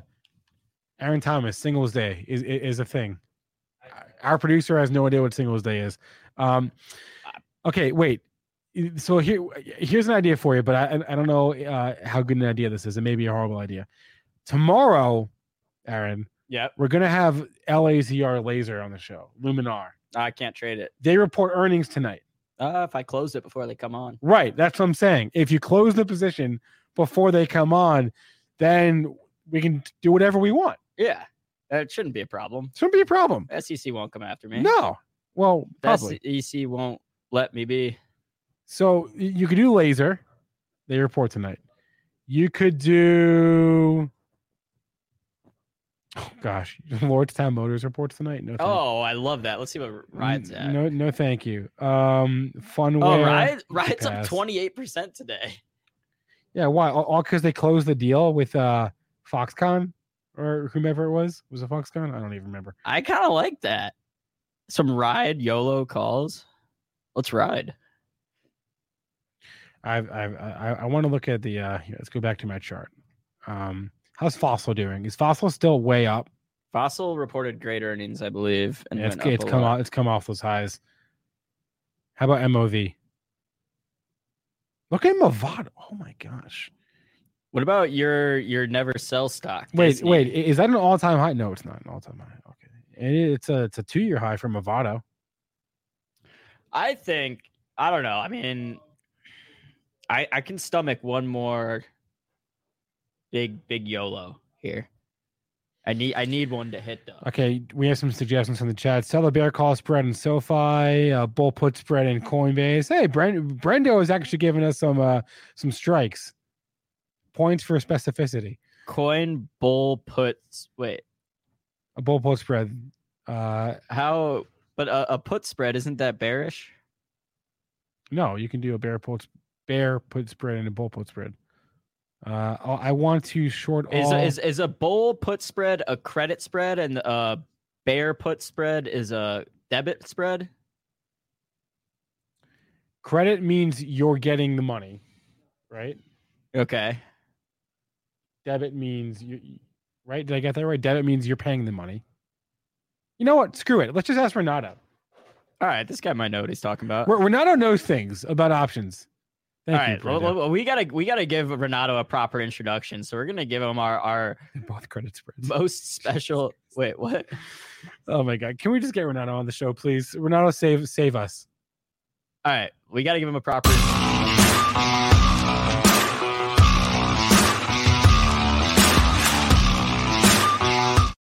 Hey, Renato, how do you pronounce your last name?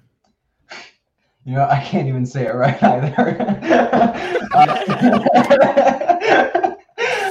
What is it? What is it? Is it Capelge? Did I get that right earlier when I said that? Chapel. It's Chapel? Yeah. No, that can't be right. Yeah. Oh, gee. All right, wait. So Renato, explain this to me. So if I go on my Robinhood and I put in a put spread, it's bearish, I thought, but now I'm learning you can do a bull put spread. Yeah, so a bull put spread would be along the lines of you're selling the closest strike and then you're buying the further strike. So you're getting a credit instead of putting out a debit. Does that kind of make sense? So I was right. So the debit spread would be bearish if we're talking puts. Yes. But the credit spread would be bullish? Yes. Okay. Yeah. Okay. Sideways to bullish, wherever you're at. As long as you're like above that short strike, you're fine.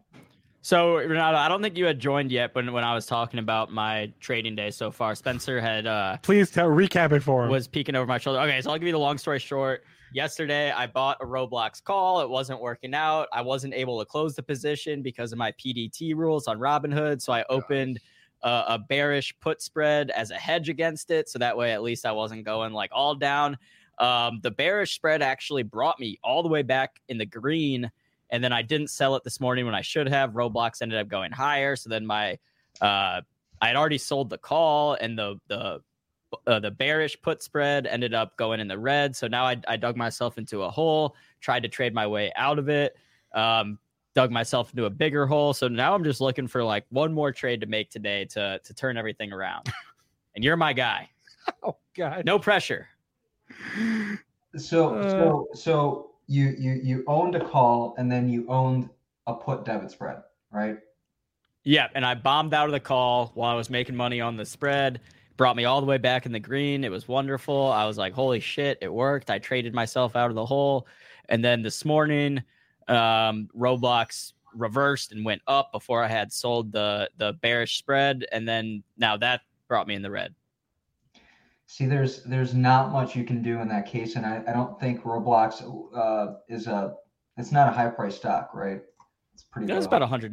No, it's not. Wait, high price would be like $800. Okay. So like Chipotle. Yeah, Chipotle. Yeah. What was the short strike on the Roblox? The put thing. It's 92 and 85. Oh, 85. You see, what was your debit when you paid? I don't even remember. Let me see. Just say it right there, shouldn't it? Average cost $30 or 0.3. Oh, you paid 30 cents for the spread, Yep. and the spread is $1.30 right now. Worth about no. Now the spread is worth 0.18. You said you own the 92, or you own the 92, and you were short the 85. Correct. Correct. Yeah. It's over. The trade's over. It was up a lot yesterday. You're talking about the November 12th expiry.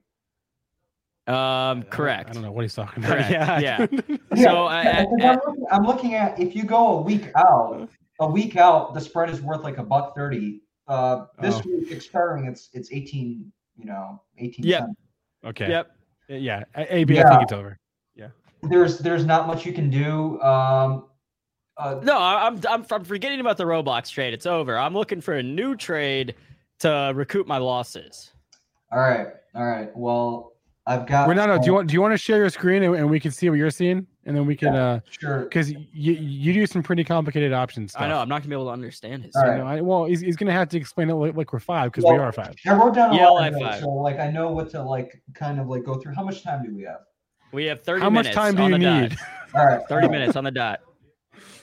What's that? We have a half hour. Let's roll. All right, let me share my screen. You can click share at the bottom there. Make sure you're not sharing the screen with your account number on it. Okay. You had someone do that a few times. Never a good thing. Don't do that. All right. Okay. See my screen? I don't know. Yes, we can. Am I cool to bring that up? I'm bringing that up right now. Wow. Oh my God. That is a big old thinkorswim. It's a lot of numbers. Okay. Yeah. Oh. So, I've got. All right. Let's see. So something you could play. Let me buy a Tesla put. No. Dude, wait. Let him finish. All right. I'm just throwing ideas out there.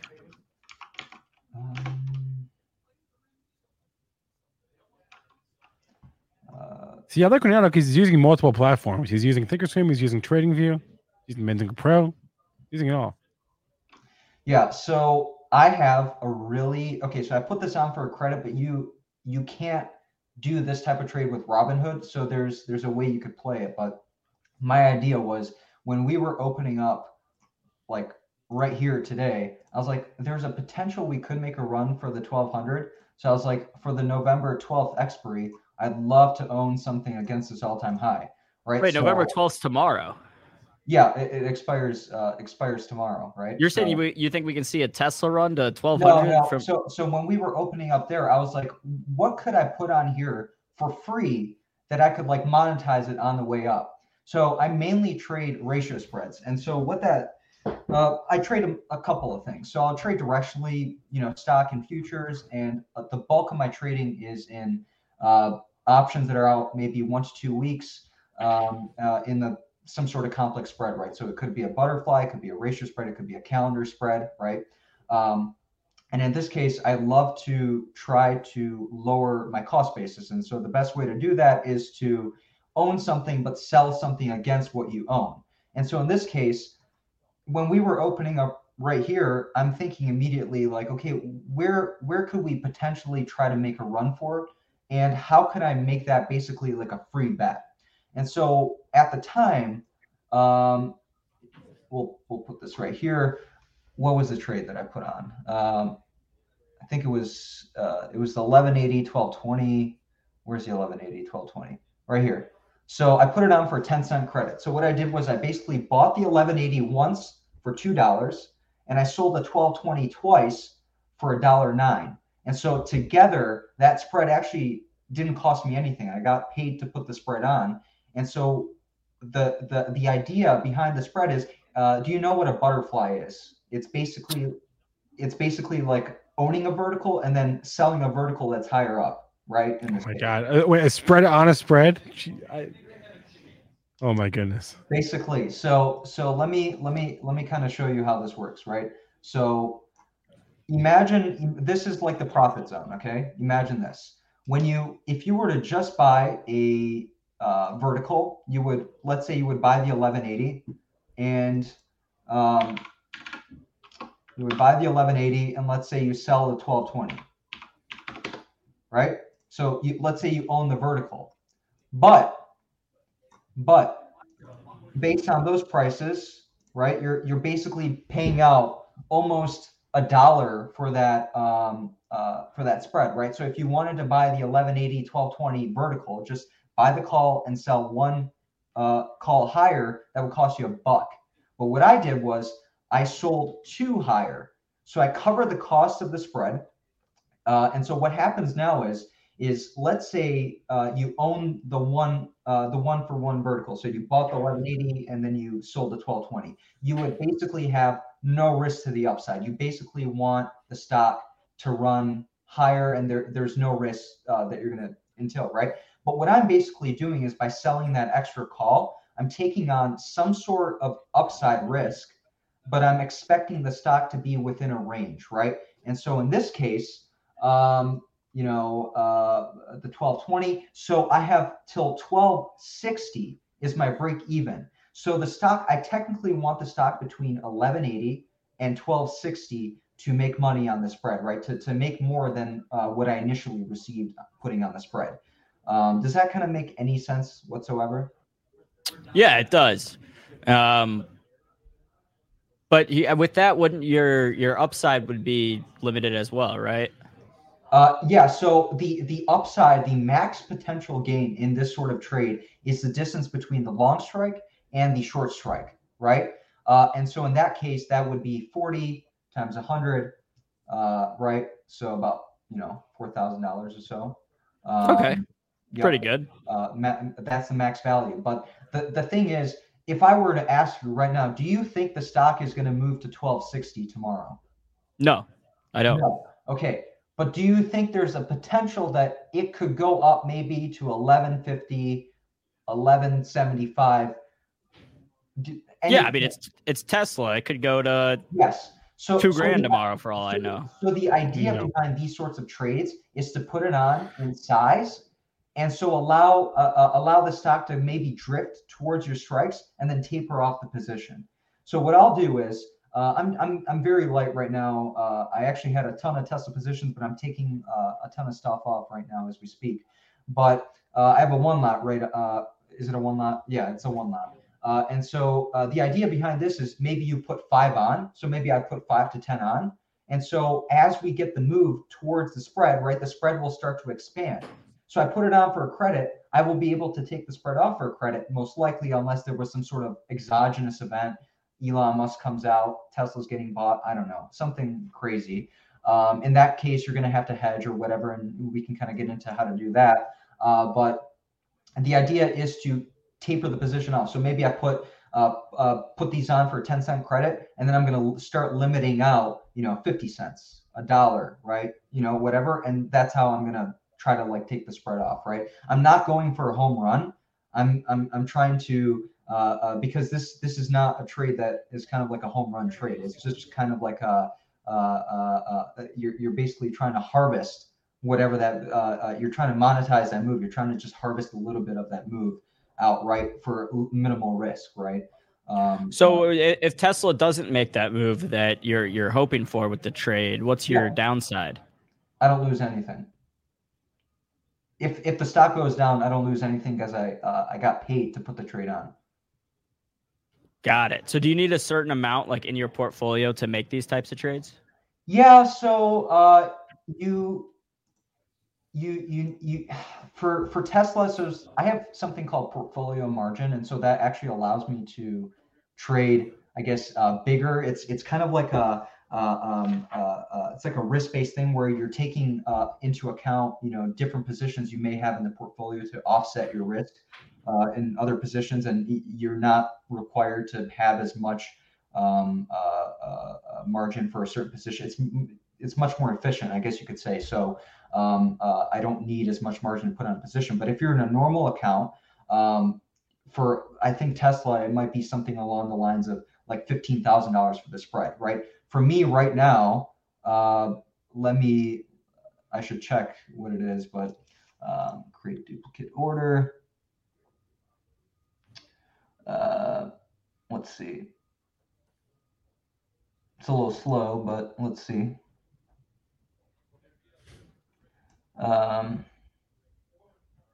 So $11,000. Margin's been kind of getting a little hot right now in Tesla. It'll expand and contract, right?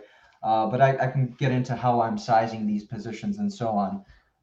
But how do you put this position on is my thing without having that margin, right? And you can do that. You just buy the far out of the money leg, which is trading for maybe 10, 20 cents right now.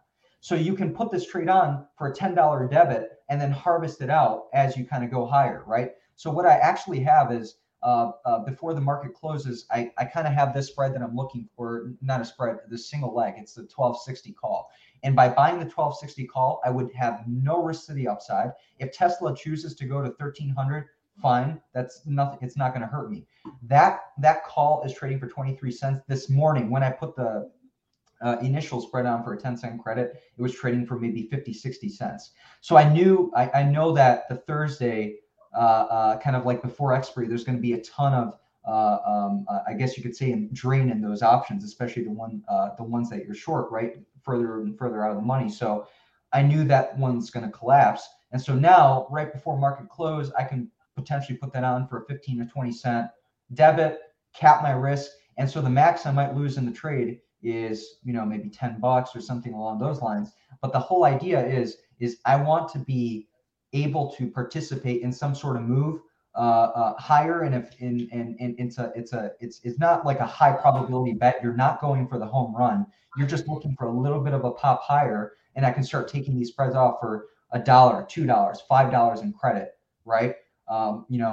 Sometimes you'll get the home run, but I don't usually go for the home run. So I'm usually going. So the trick here was the credit. It seems like to me was the credit, not the debit. That seems to be like the fundamental thing here. Yeah, the fundamental thing here is you're selling more than you're long, and the amount of credit that you're collecting is enough to cover what you paid for the long call or the put or whatever the trade may be in that case. So in that case, it's all about lowering your cost basis, right? So if you're trying to get in a trade and you're trying to express your opinion using options, at least how do you reduce the max potential loss, right? You could, let's say you got in a Tesla today and you think it's going to go to 1200, so you buy some sort of fat vertical expiring out in a week, but you know what, Tesla gaps down tomorrow. What is there that you can do with that spread? You can't really do much. But if you have like a ratio, well, maybe you can narrow the width of the spread. Maybe you can take off the call. So there's so many things, so many more things you can do when you get a little bit more complex in structure. And the idea is anyone can do this. You just have to buy the extra protection that's far on the money. So if you're in a small Robinhood account and you have maybe just a few $1,000s to play with, well, you can buy the call that's far of the money for 10, 20 cents, and you can participate, and make sure you don't have unlimited losses or whatever to the upside. Do you only ever go like 1 to 2 weeks out? Do you ever go? Yeah. So the way I trade is for mainly everything is options, but like I said, I trade directional futures and stuff like that. And so that might be like a day trade or a trade that's 1 to 2 days. Most of the time when I'm positioning myself into these sorts of options, I'm out, 1 to 2 weeks max. The reason being is the amount of decay that the rate of decay accelerate. That's the part where the rate of decay is the I guess there's a huge drop off. There's it speeds up, if you will. And so I want to be in that area, right, where I'm selling those options that are much further out of the money, and those options would be collapsing. Well, the options that I'm long are a little bit closer and they're not losing money as quickly, right? So you're in that part of the curve where you can be able to put a spread on in let's say I can put a spread on maybe Wednesday, the week before expiry, and within 2 days that spread is already, let's say I paid a debit, within 2 days that spread can be already trading for a credit.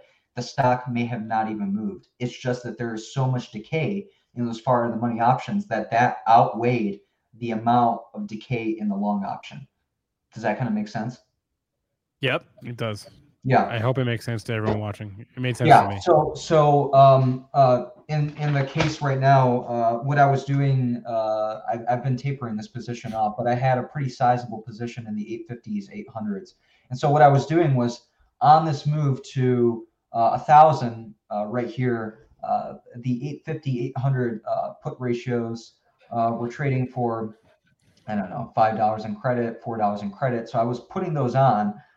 So I'm taking a little bit of risk there because I'll tell you how I price these things and when I want to take extra risk and when I don't want to take extra risk. But here I'm taking extra risk because I'm thinking like, okay, the 1,000 is it. But even if we go lower, there's a potential that because there's so little time to expiry, that spread is going to collapse as we approach that spread, right? So what happens is let's say you're short a vertical, right? A plain old vertical, you sold one option and then you bought one option further apart. What do you not want the stock to do if you're short a vertical on the call side? What was the question again? I'm lost now. Let's say you're short a call. Okay. What do you not want the stock to do? You don't want the stock to go past your strike price. Yes, right. In this case, I might put the spread on for a credit, but I technically want the stock to come towards my strikes just because I have that a couple extra components in there that are working for me, and I can be able to take that spread off. There's a few great people online that talk a lot about this. I was first introduced to the concept by a few years ago. It's probably 3-something years ago by Peter Resnicek. He's a great guy. I follow him. He's been on the show. We have to get. He's on my list to get back on the show. Shout out Trader. Shout out Trader. Yeah, he's on my. I talked to him earlier this week. He's on the list. He's on my list to get back. He was in he's gonna come back on next month. Okay, good. Yeah, he's a great guy. I think he just got hurt. I didn't know if he wanted me telling people. That's why I tried to refrain. But he's a great guy, and I first learned about it from him, and then went on and did a bunch of learning on my own and kind of stuff. And I still to this day I'll trade very much kind of like how he does. But in this case, he's a great person to also ask about this. But that's kind of the idea here is you have a lot more stuff working for you in this sort of structure as opposed to just being long, just a simple spread or short a simple spread, right? There's more components there that are working against maybe the strike that you're long or whatever that may be to kind of offset that. So this is all very informative, Renato. But what I want to know really is like, can we put on a YOLO trade right now? Can you put on a YOLO trade? Also, yes. Hex Pony in the chat's asking whatever happened with your QS trade. So just going back to the Get Technical days, I pointed out QuantumScape as a. Oh wait, are you talking about the? I don't know which QuantumScape. Yeah, there's more than one. I thought you were in it. I did trade some QuantumScape, but no, I when it was like bottoming out at like $20 and just sitting there for a long time. So that was one that I bought some kind of leap calls on, and I ended up selling them for a good gain. But if I had held on to them longer, then they would be worth a little bit more. QuantumScape having a good day today, up about 14%. So yeah, like I said, it was hanging out at like $20 for a very long time. Looked like one of those sustained bottoms that we like to see before it starts reversing and coming back up. But yeah, Renato, if you had to go out and trade outside of your normal strategy and essentially YOLO something, what would it be? It's a very good question. I'm not usually a YOLOer. I've tried to be as methodical about everything I do. I know. You're too logical, man. We got to smack the logic out of you. It's a problem. If I was YOLOing, I'd probably buy stock and then I would structure some sort of spread to kind of cap my downside. So maybe in the case of Tesla, I'm sorry, I just have to. All right, fair enough. Fair enough. Hey, In the Renato, case what's that? Go ahead. Sorry. no. Someone asked where they can follow you. I put the link in the chat. It's also in the description. But tell us about Physic Invest. Yeah. So what I do is, so the idea being was like, but I think it was my sister or my dad, and they were like, you need to be putting down a lot of the stuff that you're doing, because it's like, if you ever wanted to maybe go work for an institution or manage money, when you need like you need somewhere to put like all your information and stuff. And so I created this website, and and I created this website, and basically I put my prep there every single day. And it keeps me kind of like what time do you wake up in the morning? Before you. 4 to 5 or so, something like that. What? That is before me. 4 to 5 in the morning? Yeah. That's before me too. Yeah, it's I used to be kind of like 6 o'clock, but recently it's been more like 4 or 5. It's just been my days are really packed, and so I'm trying to like stuff everything out, but prep is the most important thing to me. And so that's what I'm doing immediately when I get in the morning. And so part of, the stuff that I put on this website is my morning prep. So I go through and I'm immediately looking at, okay, what has the market done overnight? What is like the big picture that I've been paying attention to? What are the kind of like big picture signposts that potentially I should be looking to do something responsibly against, or whatever that may be?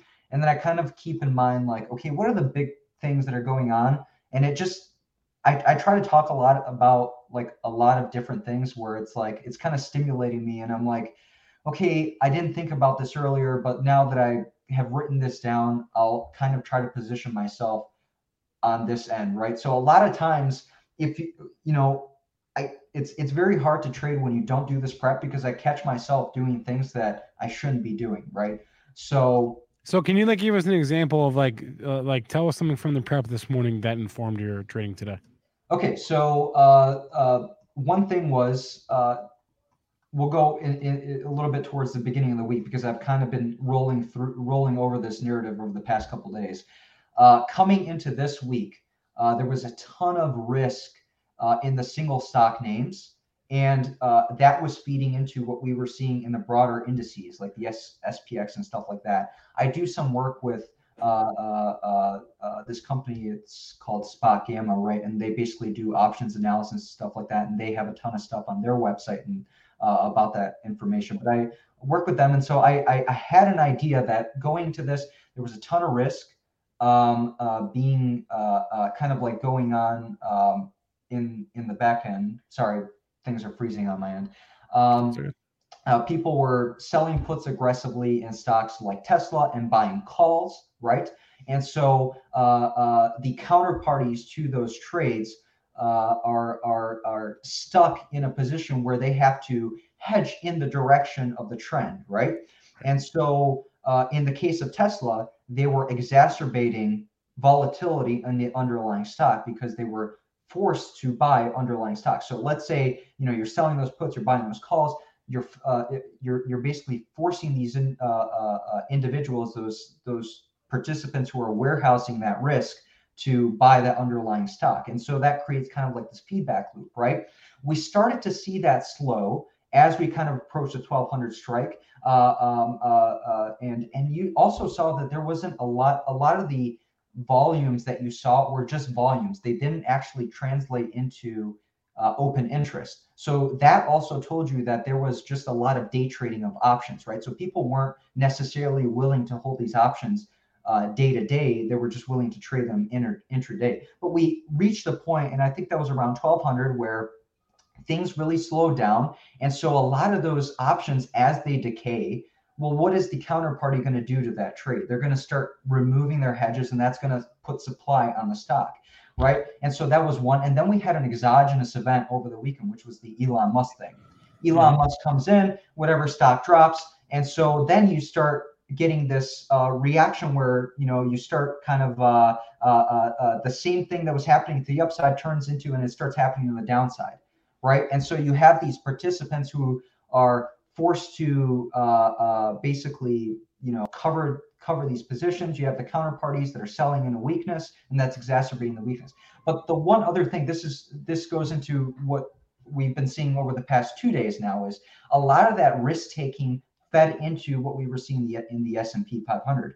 And so based on positioning in the S&P 500, you had a lot of, you had participants committing more money to strikes that were higher and higher up on the call side, but they weren't doing the same thing on the put side, right? And so what this basically does is, without going through getting a little bit more complex, it basically creates like this void, right? And it's a destabilizing thing that goes on in the market, right? And so now you have well, why wouldn't they go lower on the put side if they're going higher on the call side? Well, that's the thing. You don't want that to happen, because when that does happen, that it's destabilizing, right? You want everything to kind of shift higher, because you could consider that positioning almost as like a support level, right, in the market. And when you don't have that, imagine as if the support level was much further down below the market, right? And so the way I like to think about it is it's almost as if there's this void in the market. And so what ends up happening is you'll get this very uniform rally where it's stair steps, but you get the liquidation. And that's what we actually saw start happening yesterday or the day before. But we didn't really get much follow through until yesterday. And so with that in mind, I know that we're coming up onto this options expiration, and based on the data, at least in recent times, there's a lot of weakness. There's a lot of front running of that volatility that you see kind of like post that options expiration. So with that in mind, I know that there's a potential for an abrupt liquidation or continuation, right?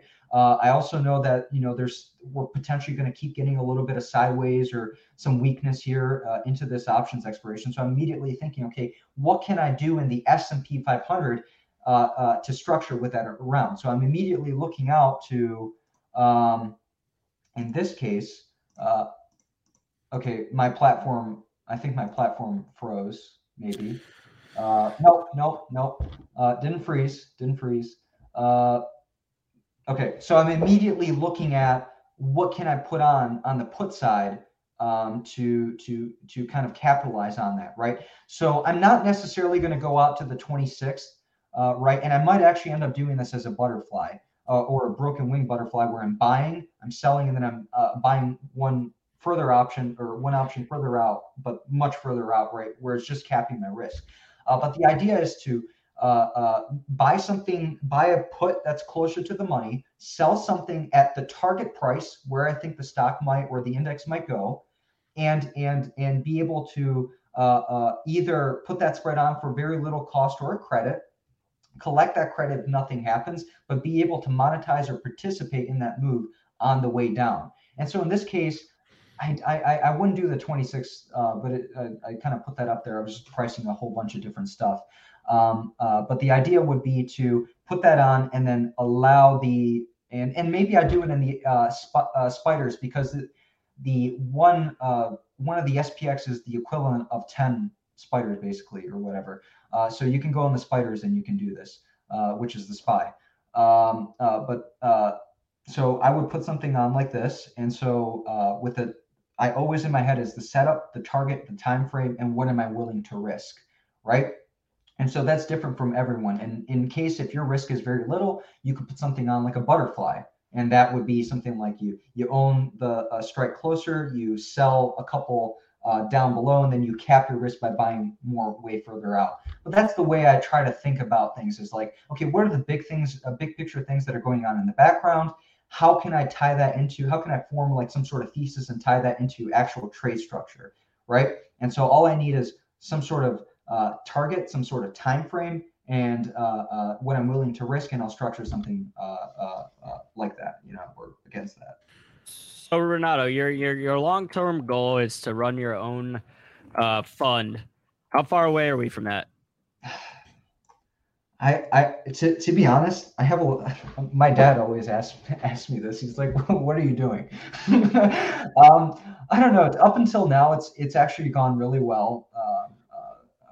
I studied for a number of years. I think 5 or so years. I actually was, it was like 3-4 years at the time before I started trying to trade kind of like full time, where I was just studying full time, and once I had like this idea how I wanted to trade, I was well capitalized to do this, or I think I had enough money to like start doing it.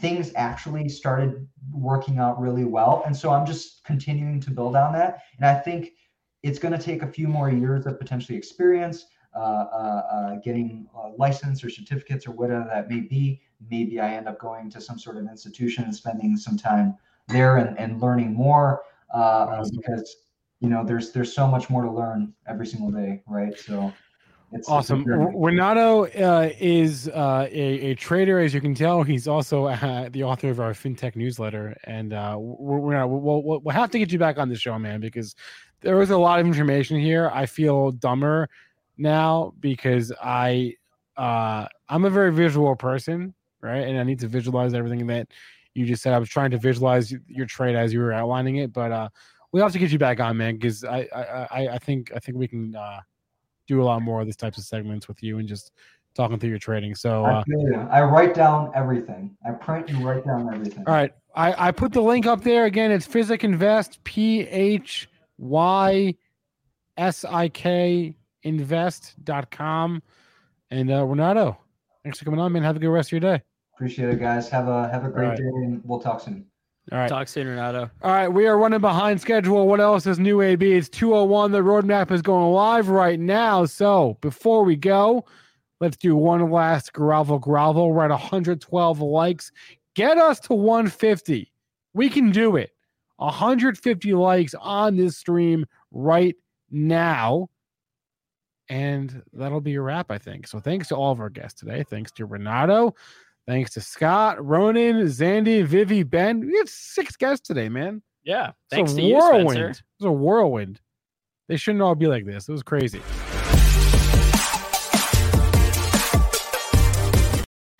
We have to find the balance between games and guests. Yeah, today was all guests. Too heavy on the guests today. Too heavy on the guests. We need more. That wasn't me. Jeez. Renato, though. Yeah, what about him? He's smart. You got He's a lot smart going cookie. on. We're gonna need some more time with him before Spencer and I understand everything that he's putting down. But all right, y'all, we've got the roadmap starting up. Benzinga's very own NFT show, one of the hottest new sectors out there. So go check out the roadmap with Chris Kache starting right now. This stream will automatically redirect you there, and we will catch y'all tomorrow. Boom. Did you know nearly all stock price changes of 10% or more result from a single news headline? That's right. News headlines have a unique ability to drive stock prices up or down. These news catalysts create trading opportunities every day. All you need is a little help to reach out and take them. And if you're looking to grow your portfolio, it doesn't matter if your investment budget is small or big. An easy-to-read stream of news headlines will increase your opportunities to profit from price changes in the stock market, consolidate a knowledge-based investment strategy, and grow your portfolio. All you need is Benzinga Pro and its powerful news alerts, price tracking, and portfolio monitoring to make a positive change in your trading performance. We've already helped thousands of retail traders across the world, and they could not be happier. Increase your market knowledge, boost your exposure to big movers, and make informed trades before major price changes. The opportunities are all around you. Subscribe now, and we'll skyrocket your portfolio today.